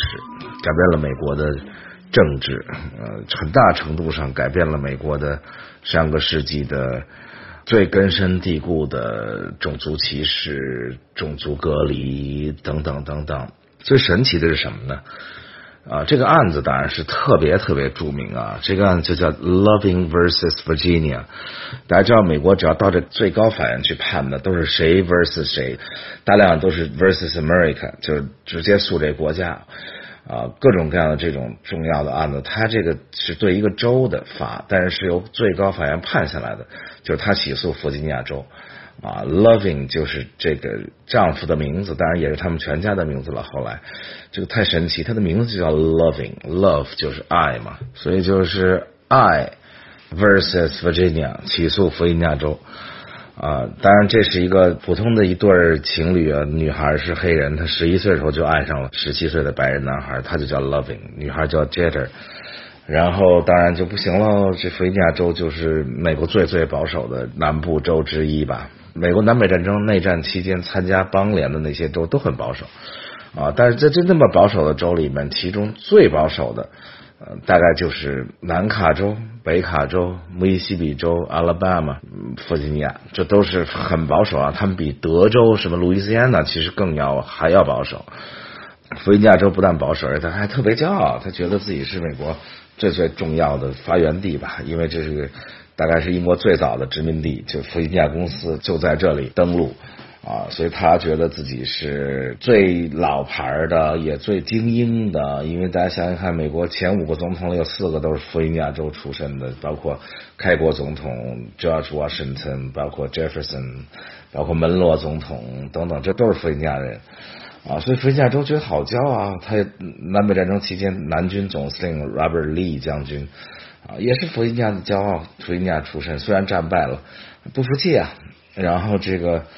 南卡州一直挂着邦联那个血痕旗，一直挂到2015年才给摘下来，简直就是顽固的一塌糊涂所以他们虽然南北战争结束了以后废除了奴隶制，但是大量的种族歧视还是存在的因为美国是一个联邦制的国家，在这联邦制的国家里，联邦的权力是有限的联邦可以说废除黑奴制，联邦最高法院可以下一些原则性的立法，但是大量的权力是在州，比如说婚姻就纯属是州权。到现在美国每个州的婚姻法都不一样加州的婚姻法跟 Nevada 州就不一样，所以大家为什么去拉斯维加斯结婚就那么容易呢？人家那州就结婚就是容易，离婚也容易加州就是结也不容易，离也不容易每个地方都有很多不一样。就像开始有几个州同性恋可以结婚，前几年后来才慢慢全国都跟上来，所以这个婚姻法是明显的州权所以这个州它就规定不同种族不能通婚而且比这个还要恶劣。当然南部当时10几个州都这么规定的但是它规定是这么规定的，它还不是说所有的不同种族之间不能通婚，其实就是白人不许跟有色人种通婚所以这个法本身立的时候就是一个恶法，就是如果你要是真的是平等的一个种族隔离法，那就是说如果一个中国人和一个黑人结婚也违法那也可以，那就是说为了保持各个种族的完整性，所有的种族都不能互相通婚，那也可以。其实它不是，它这个法律的就是白人不可以和其他有色人种结婚但是其他的人你爱结不结跟我没关系。所以其实种族完整主要保护白人的种族完整。所以到了1958年的时候，这 Jeter 已经怀孕了，怀了第一个孩子，那两个人就得结婚呢。那个时候美国还不像现在这么开放，说不结婚同居吧，那更不行了结婚就没办法结，那就去别的州吧。正好离弗吉尼亚100多公里就是他的首都华盛顿 DC， 这个 Washington DC 就可以结婚，因为那是北方，那南北战争时候就可以，就跑 DC 结婚，结完婚刚回到家乡，夜里就被警察上门给逮捕了。逮捕当然就说他们这个违反了法律法律里早就规定好了，去别的地方结婚也是犯罪，而且是重罪。州刑法专门有一节规定，就是说你去别的州结婚回来也一样要判1年以上5年以下的徒刑所以就把他俩起诉到法院，而且检察官坚决要求判刑等等等等。结果最后全部的陪审团都由白人组成，这是很典型的南方州嘛。其实弗吉尼亚还不算特南方，弗吉尼亚是整个所谓的南方最北边一州，就是弗吉尼亚州，所以它是最在前线嘛。南北战争期间，整个南方邦联的首都里士满 Richmond 就在这个弗吉尼亚州，但无论如何，它也是南方的这种标准，所以陪审团全是白人，然后羞辱他俩，判定他俩有罪。然后最后他俩最后被迫也只好认罪认罪请求，要不认罪，美国就这样，如果你不认罪，那就要重判你，所以认罪请求从轻发落。但是最后判他们俩虽然不做实刑，判了1年缓期1年，前提条件是他俩接受要流放25年，不能回乡这个就非常惨，俩人只好就离开了家乡到 DC 去工作，但是他们也没受过什么教育大家想想看，10几岁就在一起，然后到了 DC， 男的就这个 Loving 就去当砖瓦匠，就是砌砖搬砖，真的就是在搬砖养家，然后妻子就先后生下了3个孩子。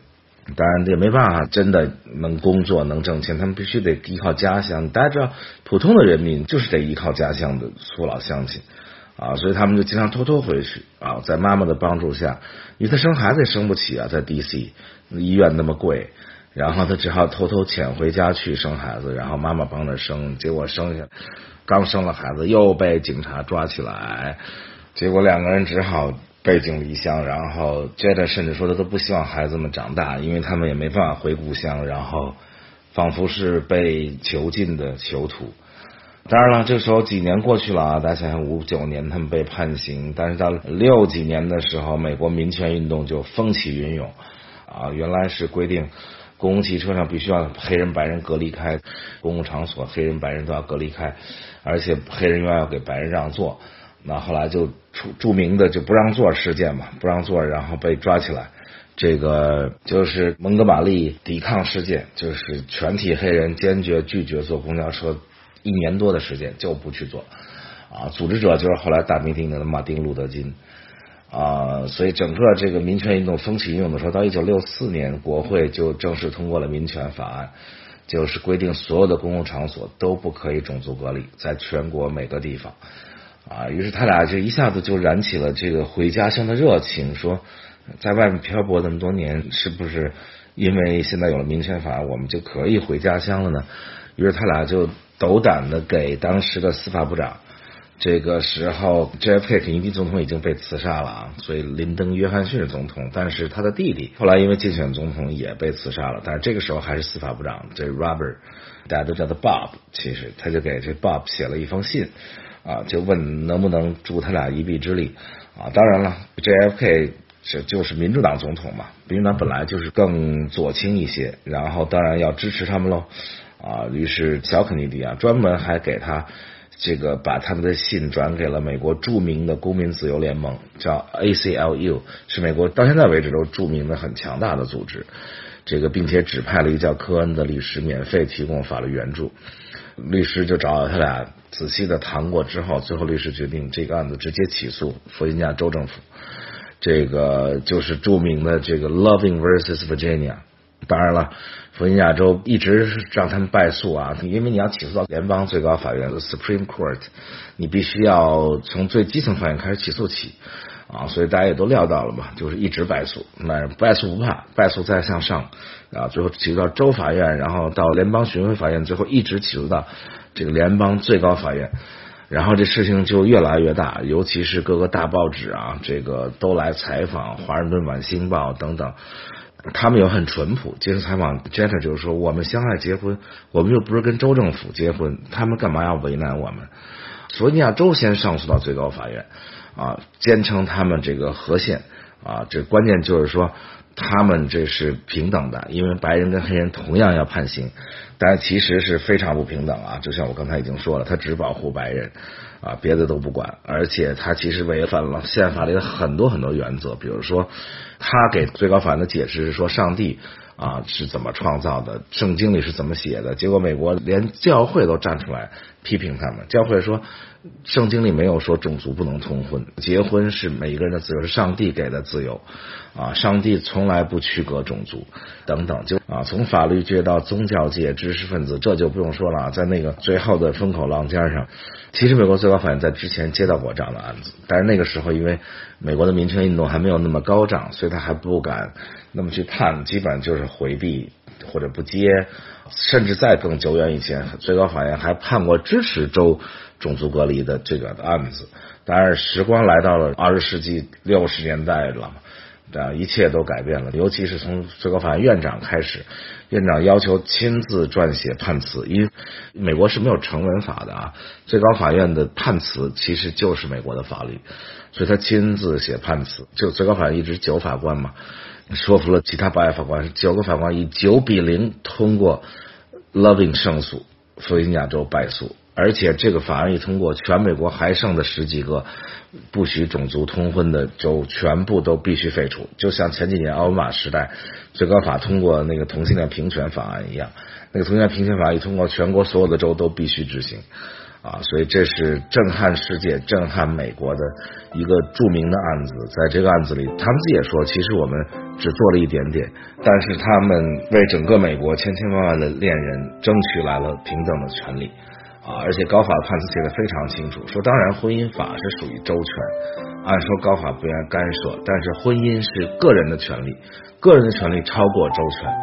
所以高法这次来不是剥夺州的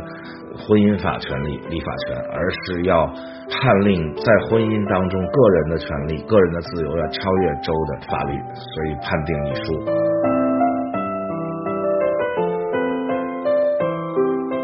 两位胜诉之后当然虽然是成了名人但是依然还是靠这个低廉的工资辛苦的打工生活的很清贫，而且这个胜诉8年以后，两个人本来虽然清贫，但是过得还挺幸福，但是又被一个醉酒驾车的把他俩撞了，结果丈夫 Loving 就撞死了，然后妻子 Jeder 也瞎了一只眼睛，但是他一直活到2008年，最后他在清贫中去世的时候，他们当年的律师40年前帮他们打赢了官司的科恩垂垂老矣还来最后看了他给他送行，还是很感人的一段故事今天的年轻人听到这个故事都不敢相信，说仅仅就在几十年前这个号称人权自由的美国居然是那样的，但是在内心深处依然没有解决，尤其是川普上台以后，有明显的感觉的种族歧视有回潮当然了，种族通婚已经没有任何问题，法律上没有问题，在科学上大家还认为这可能更好对于优化种族，大家都感觉到越远的结婚可能是生出来的越聪明所以现在美国的去年前年结婚的总数里大概17%都是不同种族通婚的，当然了比例也不是那么高因为大家自己种族毕竟是舒服嘛，就华人愿意跟华人在一起，日本人愿意跟日本人在一起应该这样讲，大概也就这比例，因为我自己在美国这么多年，我看到的婚姻跨种族的差不多能占到也就10%，可能大部分都是犹太人跟犹太人，韩国人跟韩国人白人跟白人，黑人跟黑人，这白人里面还分了自己的不一样的这爱尔兰人，然后犹太人等等，不是歧视的问题，这是文化的问题但是歧视已经比半个世纪以前好了太多太多，但是作为一个移民国家，现在可能不歧视黑人了，但是歧视墨西哥人歧视其他的贫困国家来的移民，川普不是说吗，那些 shithole countries 屁眼国家就这样公开的歧视，我觉得这个东西任重道远。好，今天就先跟大家聊到这里，下周再见。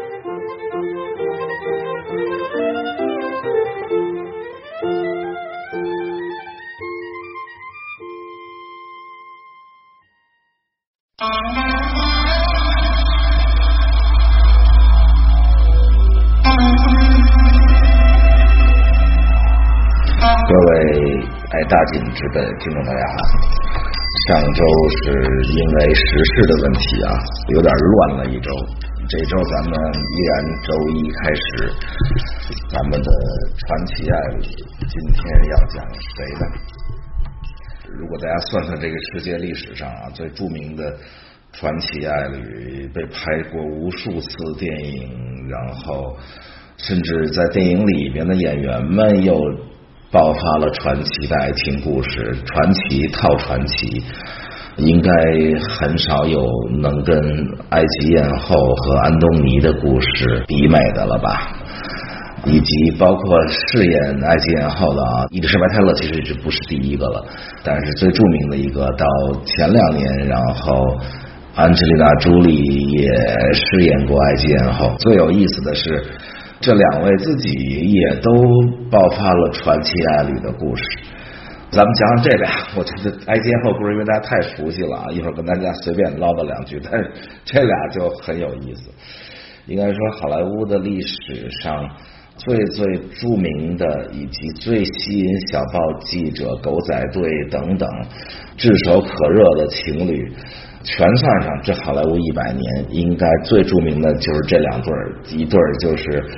在1962年演埃及艳后的伊丽莎白泰勒，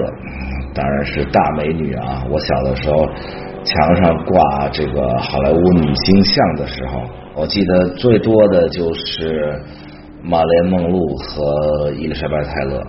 伊丽莎白泰勒尤其她17岁穿着金色裙子的那张黑白照片一直挂在墙上，都带到大学宿舍里去了，恨不能。也是好莱坞巨星时代啊最美的女星之一。她实际上长得比玛莲梦露还性感，但是她没有玛莲梦露看上去那么风流，但实际上她自己一辈子可能结了7回婚还是8回婚啊，到很老的时候还和一个年轻的，我忘了是建筑工人还是什么结婚了。但是在她的这个一生里，这么多次的婚姻里，最相爱的啊，也是最著名的，就是跟在埃及艳后里演她的传奇爱侣的，就是这演安东尼的理查波顿的爱情故事。他俩演埃及艳后的时候，分别当然都有家庭啊。理查波顿是跟发妻，他已经前面结了可能有4次婚了，结果俩人金风玉露一相识，就干柴烈火压不住，导致剧组里就开始沸沸扬扬。这俩人表面上迫于剧组的压力，那时候还挺保守嘛，那个时代1962年，假装片场不说话，但是俩人拍吻戏的时候一次比一次时间长，以至于长到了有一次俩人吻了就分不开了，没完没了，然后导演就在那喊说停，俩人没听见，导演就又喊说我喊停，你们听不见吗？俩人继续接吻，最后导演说放饭，因为大家知道拍戏的时候一放饭大家就都散了，机器也关了，这个灯也关了，吃午饭时间到了不拍了今天，然后俩人这才停下来。结果在那个保守的时代引起了巨大的争议，因为这2个都有家庭嘛，甚至这2家聚会的时候4个人坐那儿吃饭，这2位还在桌子底下手拉着手，爱得一塌糊涂，结果就分别离婚了，然后2个人举办了婚礼，而且是全世界媒体疯狂追逐的那种婚礼，以至于梵蒂冈都发了声明谴责这2位通奸。那个时候梵蒂冈管的还挺宽啊，那个教会的这个权力还挺大。当然了，梵蒂冈如果今天回想起来自己干了多少肮脏的事，这些年为了那些性侵啊、鸡奸啊等等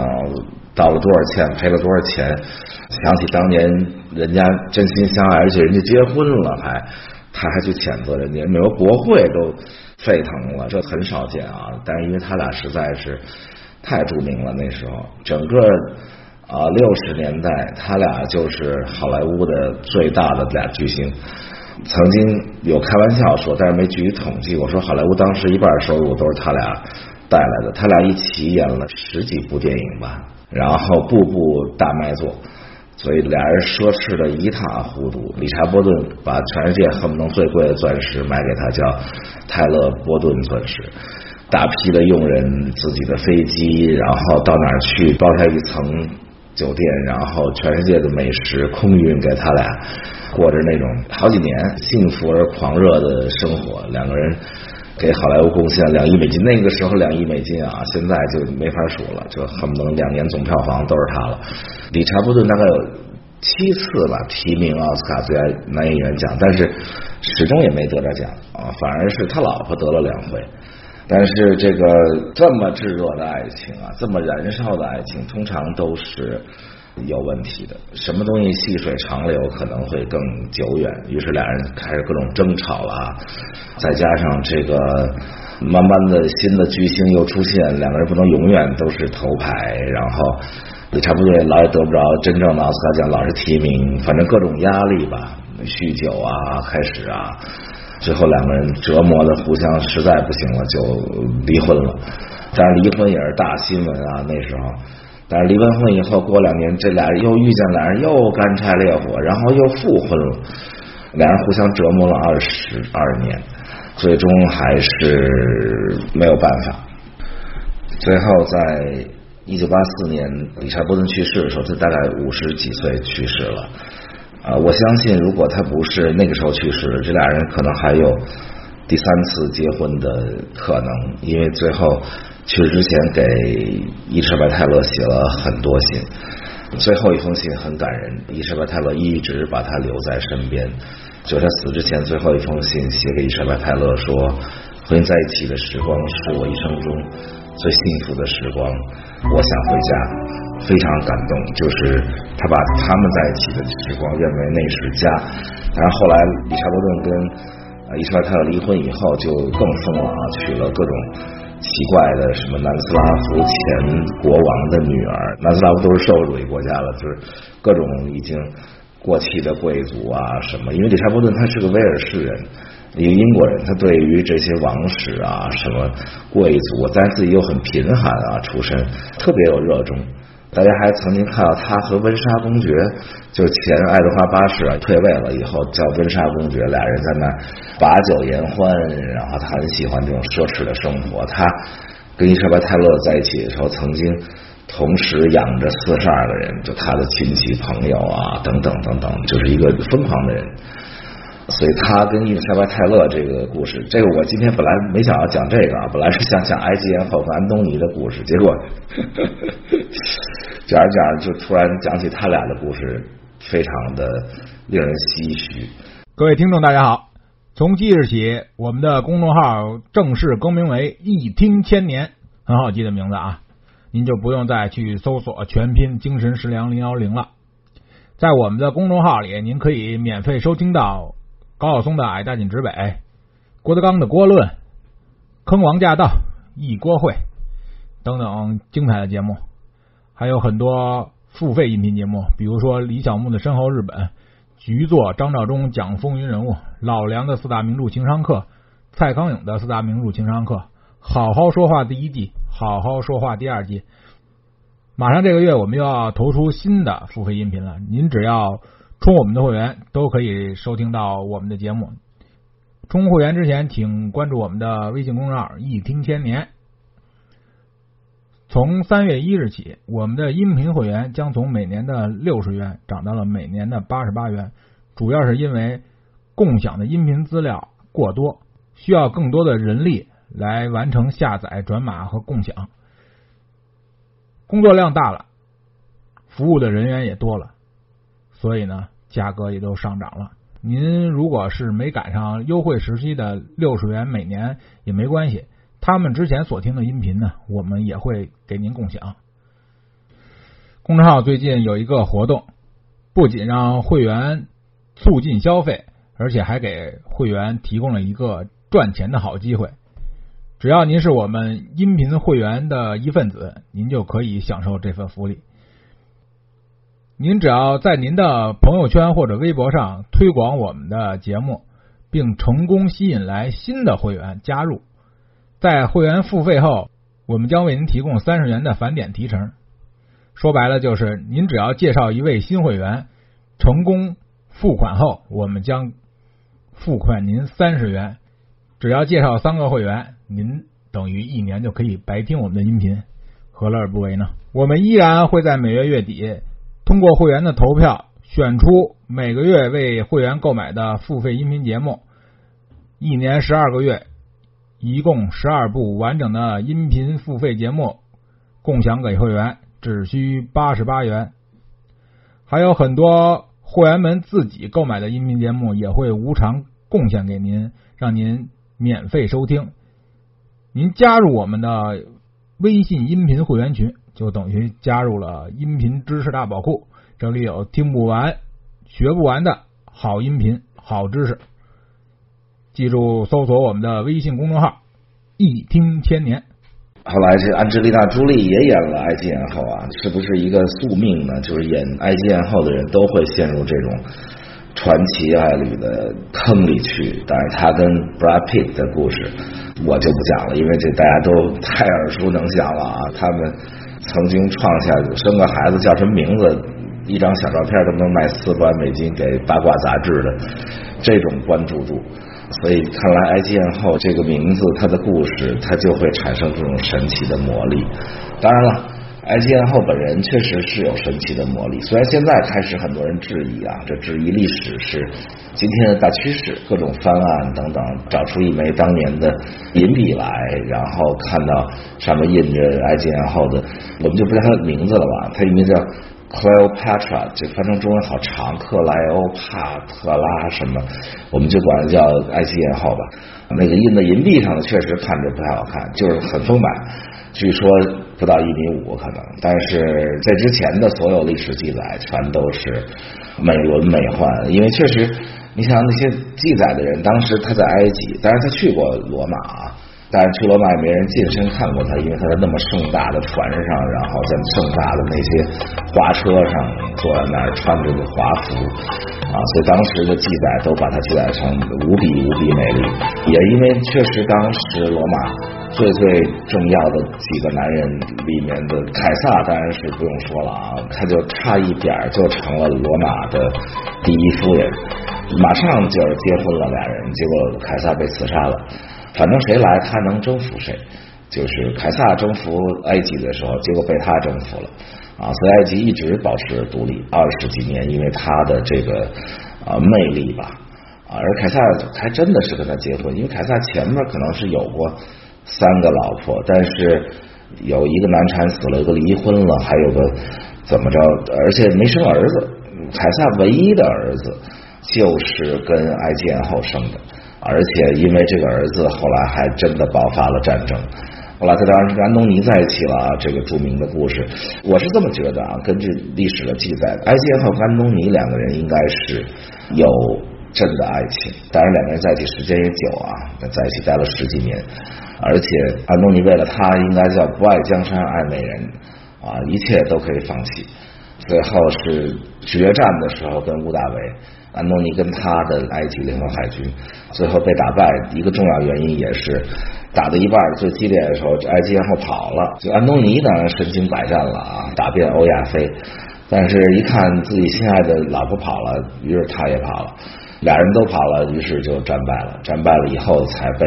屋大维追到埃及，安东尼自杀，然后埃及艳后也拿个毒蛇。当然今天的各种科学家质疑啊，说一个毒蛇怎么能马上就死呢？几分钟的功夫，因为他死之前还给屋大维写了一封信，说我要自杀。据说也有记载，他也曾经企图勾引过屋大维，但是那个时候他已经37、8岁了啊。他继位的时候17岁，当然是和他的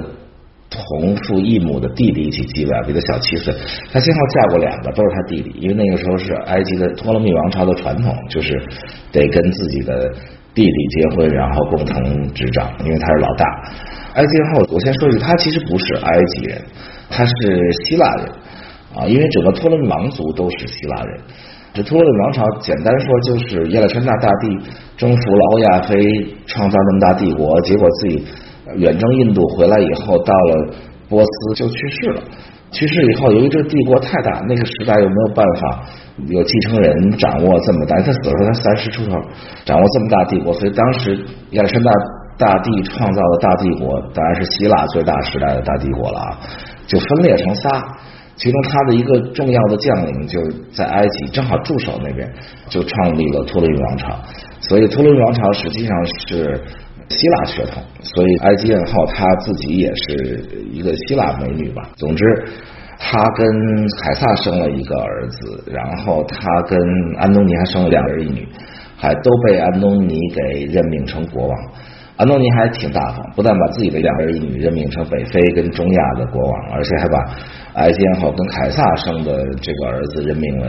甚至是罗马的国王，因为他宣布他是凯撒唯一继承人，才导致了屋大维愤怒嘛。因为凯撒确实只有这么一个儿子，但是屋大维是凯撒的养子，因为那之前没有生出这小儿子，所以屋大维是以凯撒的养子的身份才有那个合法性嘛，才继承了凯撒，然后才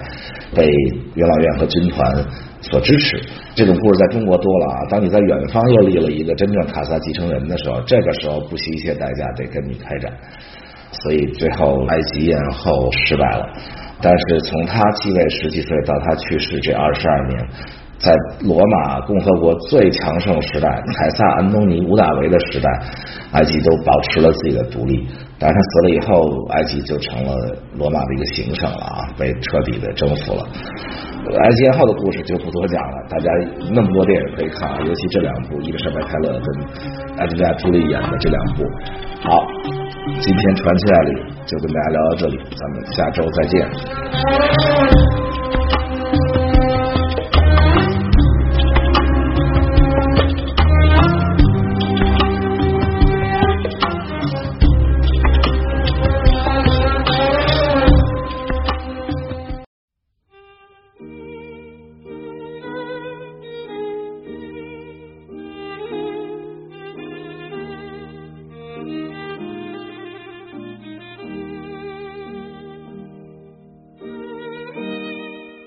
各位爱大井之北的听众大家好，今天咱们继续聊一聊传奇爱侣啊。正好我录这期的时候就是哈利王子大婚和美国这位女明星，虽然哇搞得好刷屏啊等等，虽然今天已经有互联网了啊，各种传播手段都比以前先进的多，但是应该这么说，哈利王子的婚礼和当年的格雷斯凯利与雷尼尔3世，就是摩纳哥大公的婚礼比起来啊，震撼世界的程度要差得太多。应该这么说，格雷斯凯利嫁给雷尼尔3世的时候，那个世界级的影响应该比查尔斯王子娶了戴安娜王妃时候还要大。当然了，查尔斯王子和戴安娜王妃是后来接棒的啊。在之前的这几十年，大家谈论到这个公主、王子、美女、明星与王子、灰姑娘等等，全都是谈的是格雷斯与雷尼尔。格雷斯是1982年去世，再之后等到这个戴安娜王妃这2儿子，威廉王子大婚以及哈利王子大婚，都跟那2对不能比，那2对实在是太震撼世界了，尤其是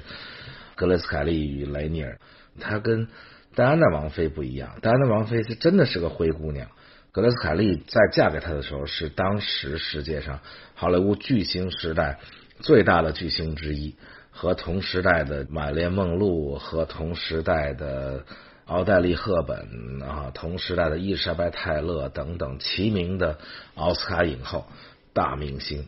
所以虽然过去那么多年，今天年轻一代可能不太熟悉了啊，但是很愿意跟大家来分享一下这2位啊。格雷斯凯利是一个，她不能算是真的灰姑娘成为明星啊，她当然不是灰姑娘嫁给了王子，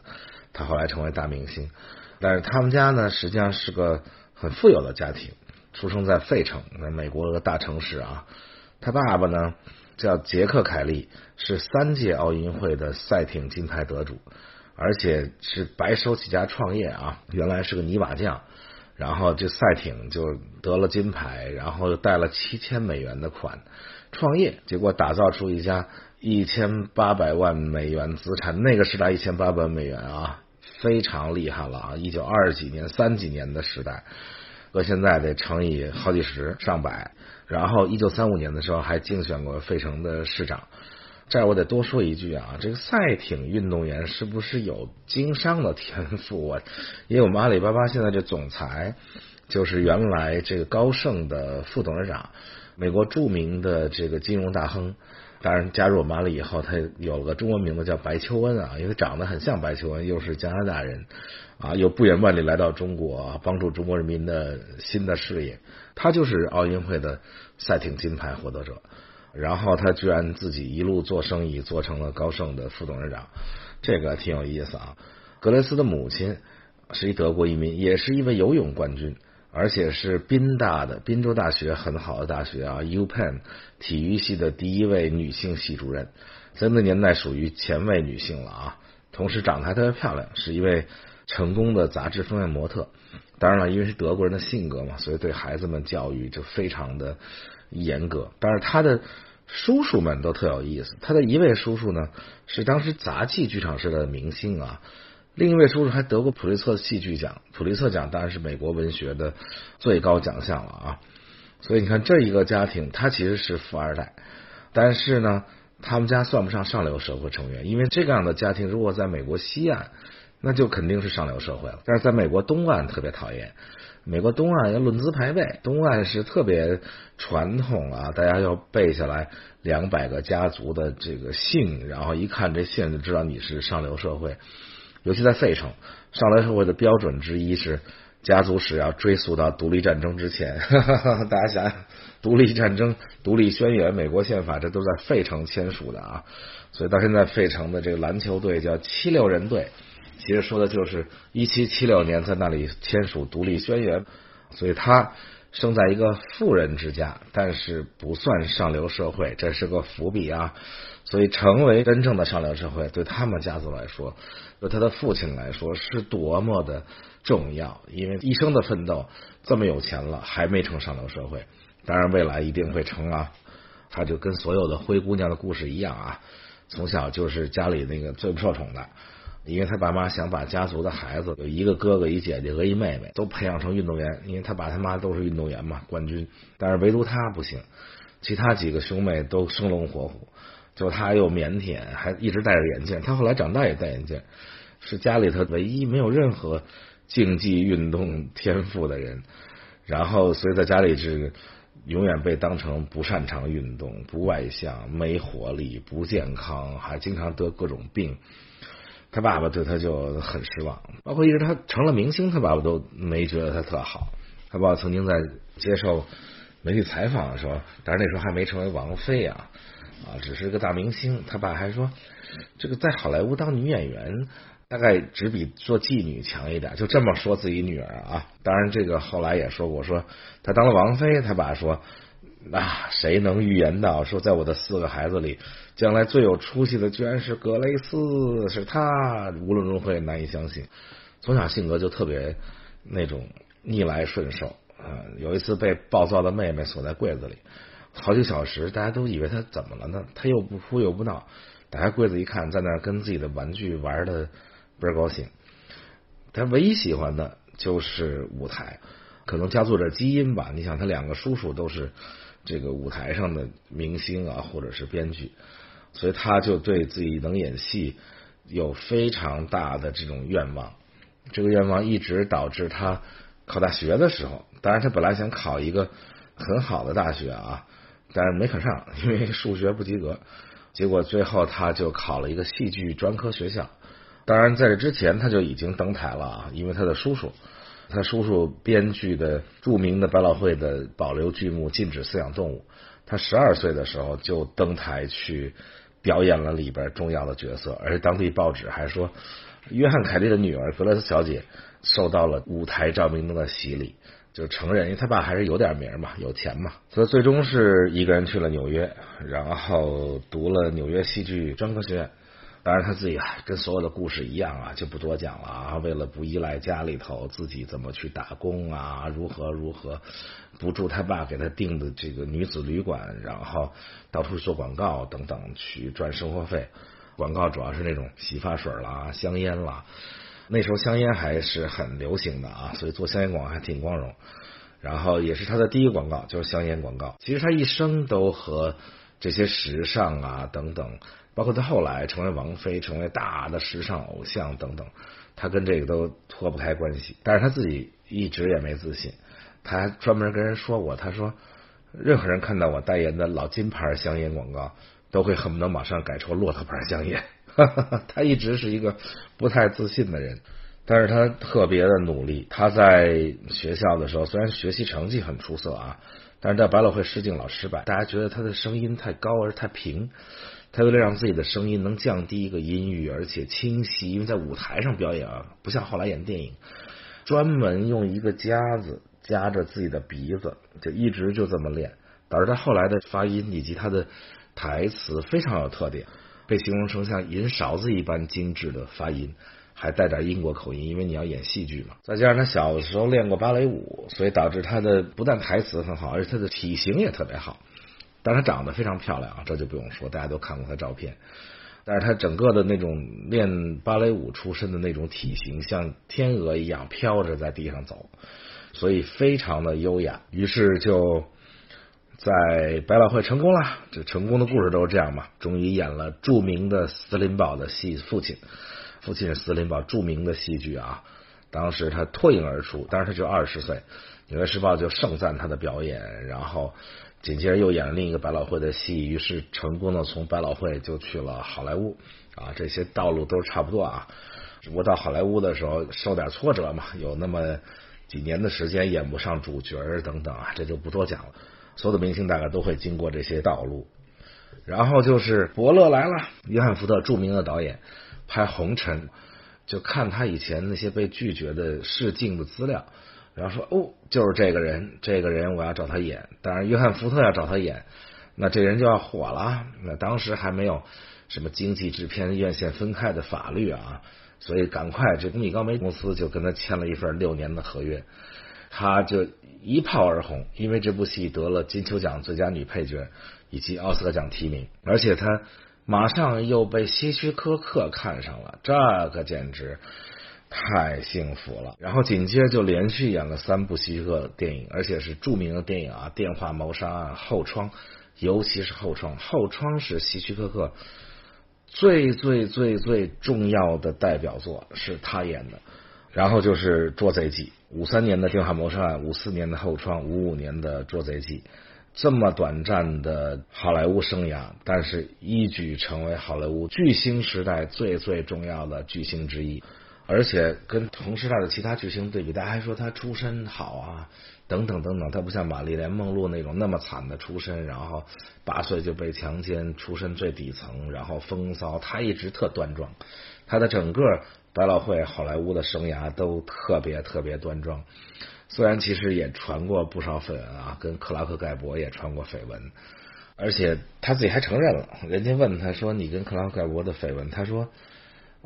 如果把你一个人扔到非洲，因为那戏在非洲拍的，和克拉克盖博在一个帐篷里，那意思这么帅的男人在一个帐篷里，你会做什么呢？但是克拉克盖博自己拒绝了，搞得很尴尬。当然还跟另外一位有妇之夫也传过绯闻啊。但是总的来说，他的形象是非常的端庄正面，出席所有的活动，出席所有的 party 颁奖礼都戴着眼镜不说话，穿的特别保守。包括他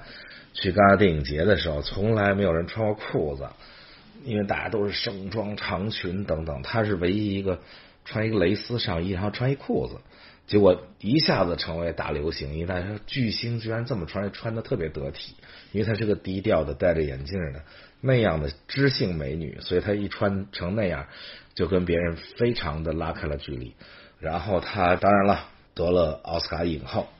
其实还不是米高梅的戏，是派拉蒙的戏，从米高梅借她说你来演啊。现在不会出现这种事了，现在演员都不签在制片厂，因为有后来的法律叫反垄断法，就是雇佣跟代理不能是一家，之前咱们讲过啊，那个时候还不是，所以当时米高梅还拒绝把她借给派拉蒙演仙海姑娘，但是她特别想演，因为她看到这个角色的潜力，她就威胁说如果你不把我借给派拉蒙我就退休。结果就借给派拉蒙去演了仙海姑娘，因此获得了奥斯卡影后的荣誉。就在这个事业最高峰的时候啊，55年的时候，那时候他26岁吧。然后因为捉贼记，他跟希区柯克一到戛纳电影节参加电影节，这戛纳离这个摩纳哥就非常的近，我自己就好几次从戛纳开车去过摩纳哥，就开一会儿就到了。戛纳过去尼斯，尼斯过去就是摩纳哥，然后摩纳哥当然是当时没有现在这么红啊，现在摩纳哥是全世界最富的国家，当然了，那人 GDP 是因为各种赌博呀、免税呀等等，但是那跟他后来奠定的基础有很大的关系。好，马上就要跟王子相遇了，没想到咱们这个讲这事儿讲了这么久啊，今天咱们就先讲到这儿，下期咱们继续聊怎么跟王子相遇的，然后后来这个悲伤的表面华丽的其实很悲惨的爱情故事是怎么落幕的。咱们下周再见。 I have gone back dreaming, so you must lead me through the day. I will touch you nighttime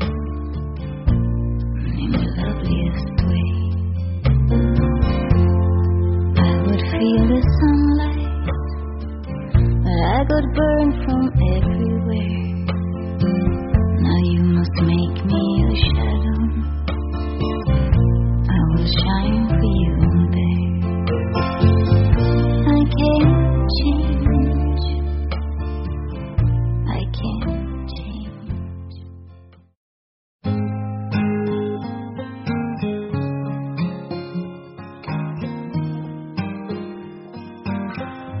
各位爱大进指北的听众大家好，今天这一周是咱们整个爱大进指北这个节目一整年52周156期节目的最后一周，所以今天也是咱们这个排行榜的周一的这个节目的最后一期，还挺不舍的啊，其实还有好多没聊完的，但是这个节目就会在这周之后先告一段落，接下来要做什么我要再好好想一想，所以在这周五的时候会跟大家好好聊聊我的好多心里话。咱们先把上周留的尾巴跟大家聊完啊，著名的这个王子与公主的故事。上期说到，越来想说评书了啊，上回说到格雷斯到了戛纳，那离摩纳哥就这么近了啊，正好是给杂志拍封面，然后这封面什么选题，这编辑想半天，然后突然想到说，哎，这是个大噱头。这个摩纳哥的大公叫雷尼尔三世，认识格雷斯的时候他32岁，已经执政了7年，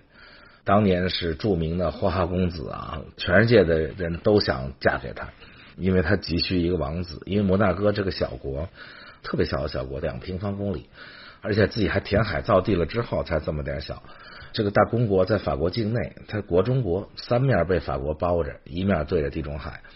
跟法国的协议就是说，一旦出现这国家的大公没有男性后代，这个国家就归法国了啊。所以雷尼尔3世大公一定得有一王子啊，不然这国家就没了。所以谁都想嫁给他。当时他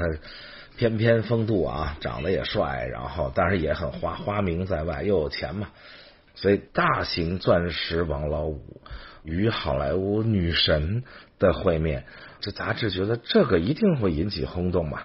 于是就约他俩见面。俩人其实日程排都特满啊，这边是给希区柯克做电影宣传，一个接一个发布会，那边是大公先生，咱们叫他王子吧，雷尼尔王子，不停的接见外宾等等等等，结果导致全体拍摄团队等等在王宫里等他等很久，王子才匆匆赶来。但是呢，来了一见面一见钟情，于是马上风度翩翩带他去王宫各个地方，然后给他做讲解啊等等等等，哎，导致这格雷斯对雷尼尔的印象还不错。当然了，这里有好多考量啊，一会儿再跟大家讲。而且后来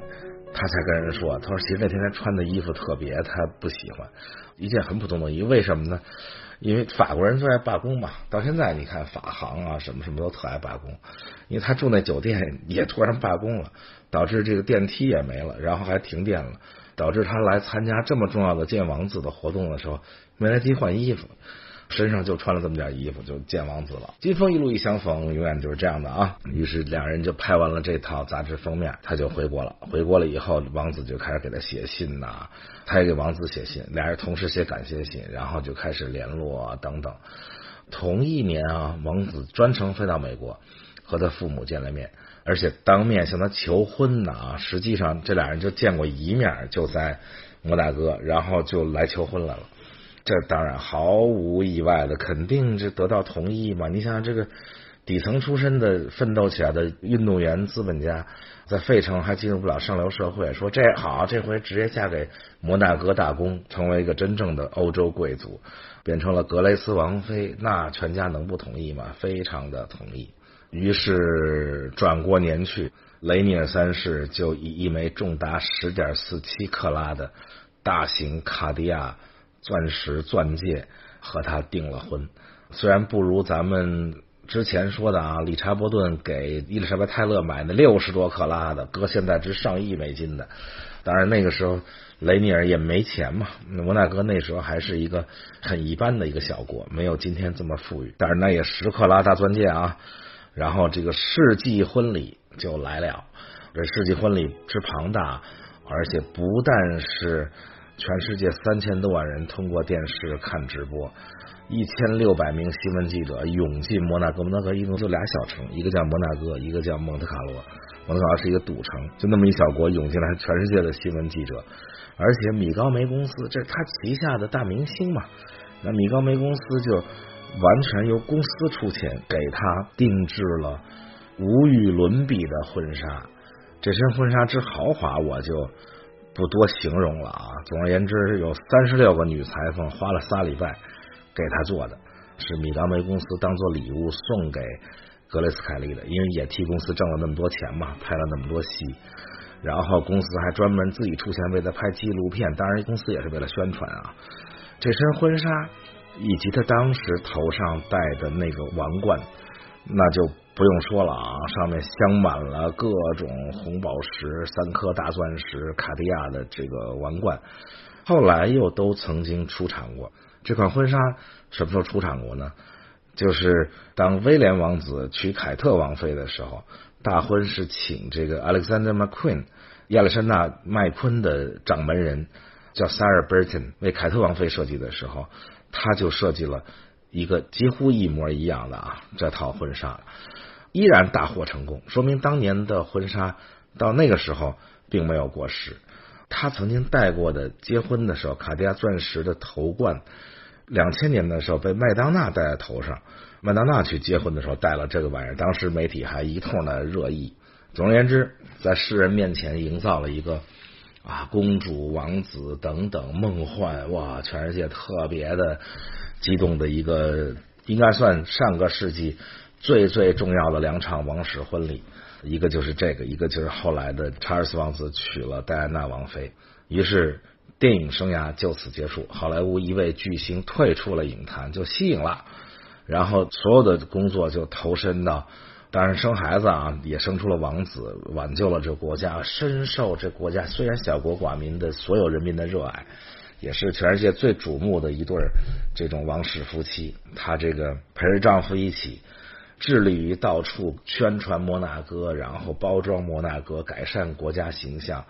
她的老公也颁布了法令，把她从一个相当于独裁者，然后把这个国家变成更民主，削弱自己权力。然后她宣布解散自己的卫队，和人民越来越拉近距离。她甚至出门的时候还打出租车，在大街上跟老百姓打招呼，哇，深受人民的喜爱。然后致力于振兴摩纳哥的戏剧、芭蕾舞、演出产业，因为那小国什么资源都没有。今天这个国家已经成为欧洲的文化会展、会议中心，什么一级方程式。大家知道一级方程式最著名的城市赛道就是在蒙特卡罗，然后还建立了自己的到现在为止特别著名的格雷斯王妃基金会，扶持本地的艺术家，而且还大力提倡亲自践行母乳喂养，每年为孤儿院举办圣诞派对等等等等，获得了全世界尊重。说实在，对这个小国家的推广以及今天的富强起到了重大的作用。当然了，这两个人的感情基础实际上是不牢固的，两人一共才见过一面，写了几封信，但是各取所需。一方面当然是格雷斯他们家非常想成为上流社会，想成为贵族。格雷斯自己其实是一个非常冷静的人，他不是那种啊，一会儿就充满爱情，一会儿就这那的人，他很冷静的一个人。追他的人很多啊，他结婚的时候 JFK 肯尼迪当时还不是总统啊，还说站在他身边与他结婚的有可能本来应该是我，因为也追求过他，所以他本来还可以成为美国第一夫人，但是那个时候他不知道肯尼迪会当选总统。他还曾经被伊朗国王求婚，有可能成为伊朗的王妃，但是那个时候的伊朗可比那时候摩纳哥要富足强大得多啊，那个时候的伊朗是中东最富强的国家。但是他最终选择了真正的欧洲贵族，这对他来说比嫁给一个参议员或者是嫁给一个中东的国王，中东国王还不止一个老婆，所以他最后选择了是这个。但是对于雷尼尔来说，对于这位所谓的大公，但实际上这国家太小了啊，其实世界第二小的国家，对他来说，他当然是一定要娶一个对他来说能把国家推广出去，让国家一举成名，然后同时还能带来一些更多的利益。比如说格雷斯他爸有钱嘛，他们结婚的时候他爸给了200万美金，那个时候200万美金啊是一笔巨款，对这国家来说都很管用，所以他娶了她，对他来说是最好选择。因为他虽然是什么大公，但是摩纳哥那么一个弹丸小地，实际上在欧洲的贵族里属于这个2、3流，他跟真正的贵族去联姻连不上，人家也不愿意嫁给他。比如他去跟英国的贵族，去跟德国的贵族，人家也不嫁给他，所以他就娶不着贵族怎么办？就想娶明星。他还曾经托人介绍买莲梦露，他还想娶过买莲梦露，当然也是给国家造成巨大的关注度啊。再加上雷尼尔自己内心还是有点自卑，不光是因为他们那个贵族在欧洲那些那么多贵族中间是2、3流，还有他自己的出身。他的外曾祖父也是摩纳哥大公啊，叫阿尔贝一世，就曾经蒙过羞啊，也是想娶一个有钱的啊，好能帮助这小小的国家。因为在这赌场里，蒙特卡罗就是他们家开的赌城嘛，见到一位哇绝色佳人，出手阔绰，我天，赌的根本就千金散尽。然后哇，觉得找到一个这么漂亮又有钱的多好。阿尔贝一世专门邀请他到王宫来，成为贵客，自由出入，结果被人骗了。结果这位是一骗子，来这住了几天，偷了一堆贵重珠宝跑了。这阿尔贝一世的儿子叫路易2世，继承了王位之后，从小也是因为跟父母不和等等，特别叛逆。结果就当兵的期间啊，结识了一个已经有2个孩子的酒吧驻唱歌手，然后2个人相爱，生了个女儿。这个女儿就是雷尼尔的母亲，所以雷尼尔是他母亲觉得自己没有资格做继承人嘛，又不是男性，所以就放弃了继承人的资格，就传给自己儿子。母亲这边出身非常低，所以大家想想，对他来说能娶到好莱坞大明星，还有这个娘家的200万美金，这简直是太值得了。所以这样的婚姻那肯定是有问题的了。虽然她也生了2个女儿1个儿子，但是刚结婚没多久，丈夫就习惯性的出轨。虽然因为他摩纳哥成了世界的焦点啊，大批明星到这儿来聚会，每年3月份举办的舞会是所有欧洲上流社会争相出席，被邀请已经是荣耀。但是实际上他俩的婚姻是有很大问题，她丈夫出轨，她就也出轨，也没事去法国找乐子，但是只是在媒体面前啊，2个人都保持恩爱。那时候没有互联网嘛，所以这个2个人还维持的还不错。而且他们在一起20几年里吧，包括他去世以后，雷尼尔继续统治，雷尼尔整个统治了摩纳哥56年，一手把摩纳哥打造成了今天的富人天堂。今天摩纳哥就不用说了，明珠一样的城市，到那儿去简直就是灯红酒绿，声色犬马。但是国家蒸蒸日上的时候，他俩就已经分居了，但是还是对外维持着嘛，很像查尔斯王子与戴安娜王妃。实际上他俩后来早已经就不在一起了，然后查尔斯王子当然是跟老情人一直这样那样，咱就不多说了啊。所以他也不快乐导致他的精神出现了很多问题。他自己的原生家庭就这样，他父亲就经常出轨，所以他从小就目睹这些他母亲的屈辱，最后他也完全接受了这些方式。但是在1982年的时候，他因为长期的压抑，他其实已经有中风前兆，然后又跟他的女儿发生激烈的争吵。他去世那天，结果他开车也是车祸，跟戴安娜王妃一模一样，只是戴安娜王妃大家都认为是被谋杀的吧，有司机开车在隧道里，他是自己开车，结果自己开车冲出了悬崖，当然开始还没有完全去世啊，重伤。然后在医生说她重伤可能希望不大的时候，居然是雷尼尔她的丈夫，没有经过任何人同意，当然她丈夫本身就有权利啊，但是还没跟医生商量，医生说完这句话，她丈夫就把她的氧气管拔了，亲手拔了她的管子，这个简直太让人伤感了。但是后来披露出来的资料，她是一方面是因为中风，就是她以前就有中风前兆，就那天正好就中风发了，然后才出的车祸，然后另外一处伤是头撞击啊，最后就这样去世了。当然了，摩纳哥人民还是无比热爱他啊，雷尼尔也给他办了隆重的葬礼，然后说作为妻子跟母亲他都做到了完美等等，把他的名字命名成大道，包括雷尼尔最后晚年去世的医院也叫格雷斯医院。现在大家如果去摩纳哥、蒙特卡罗，到处都能看到格雷斯王妃的各种这样的，他的影响无处不在。哎，这就是我们传奇爱侣的最后一对令人非常唏嘘的故事。好，咱们就没有下周再见了，这周节目就结束了虽然不舍，但是天下没有不散的宴席嘛，等到星期五再跟大家说说心里话。 As the deer panteth for the water, so my soul longeth after you. You alone are my heart's desire, and I long to worship you.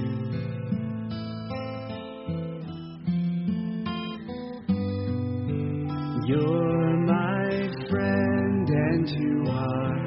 my brother, even though you are a king, and I love you more than any other, so much more than anything. You alone are my strength, my shield. To you alone may my spirit yield. You alone are my heart's desire.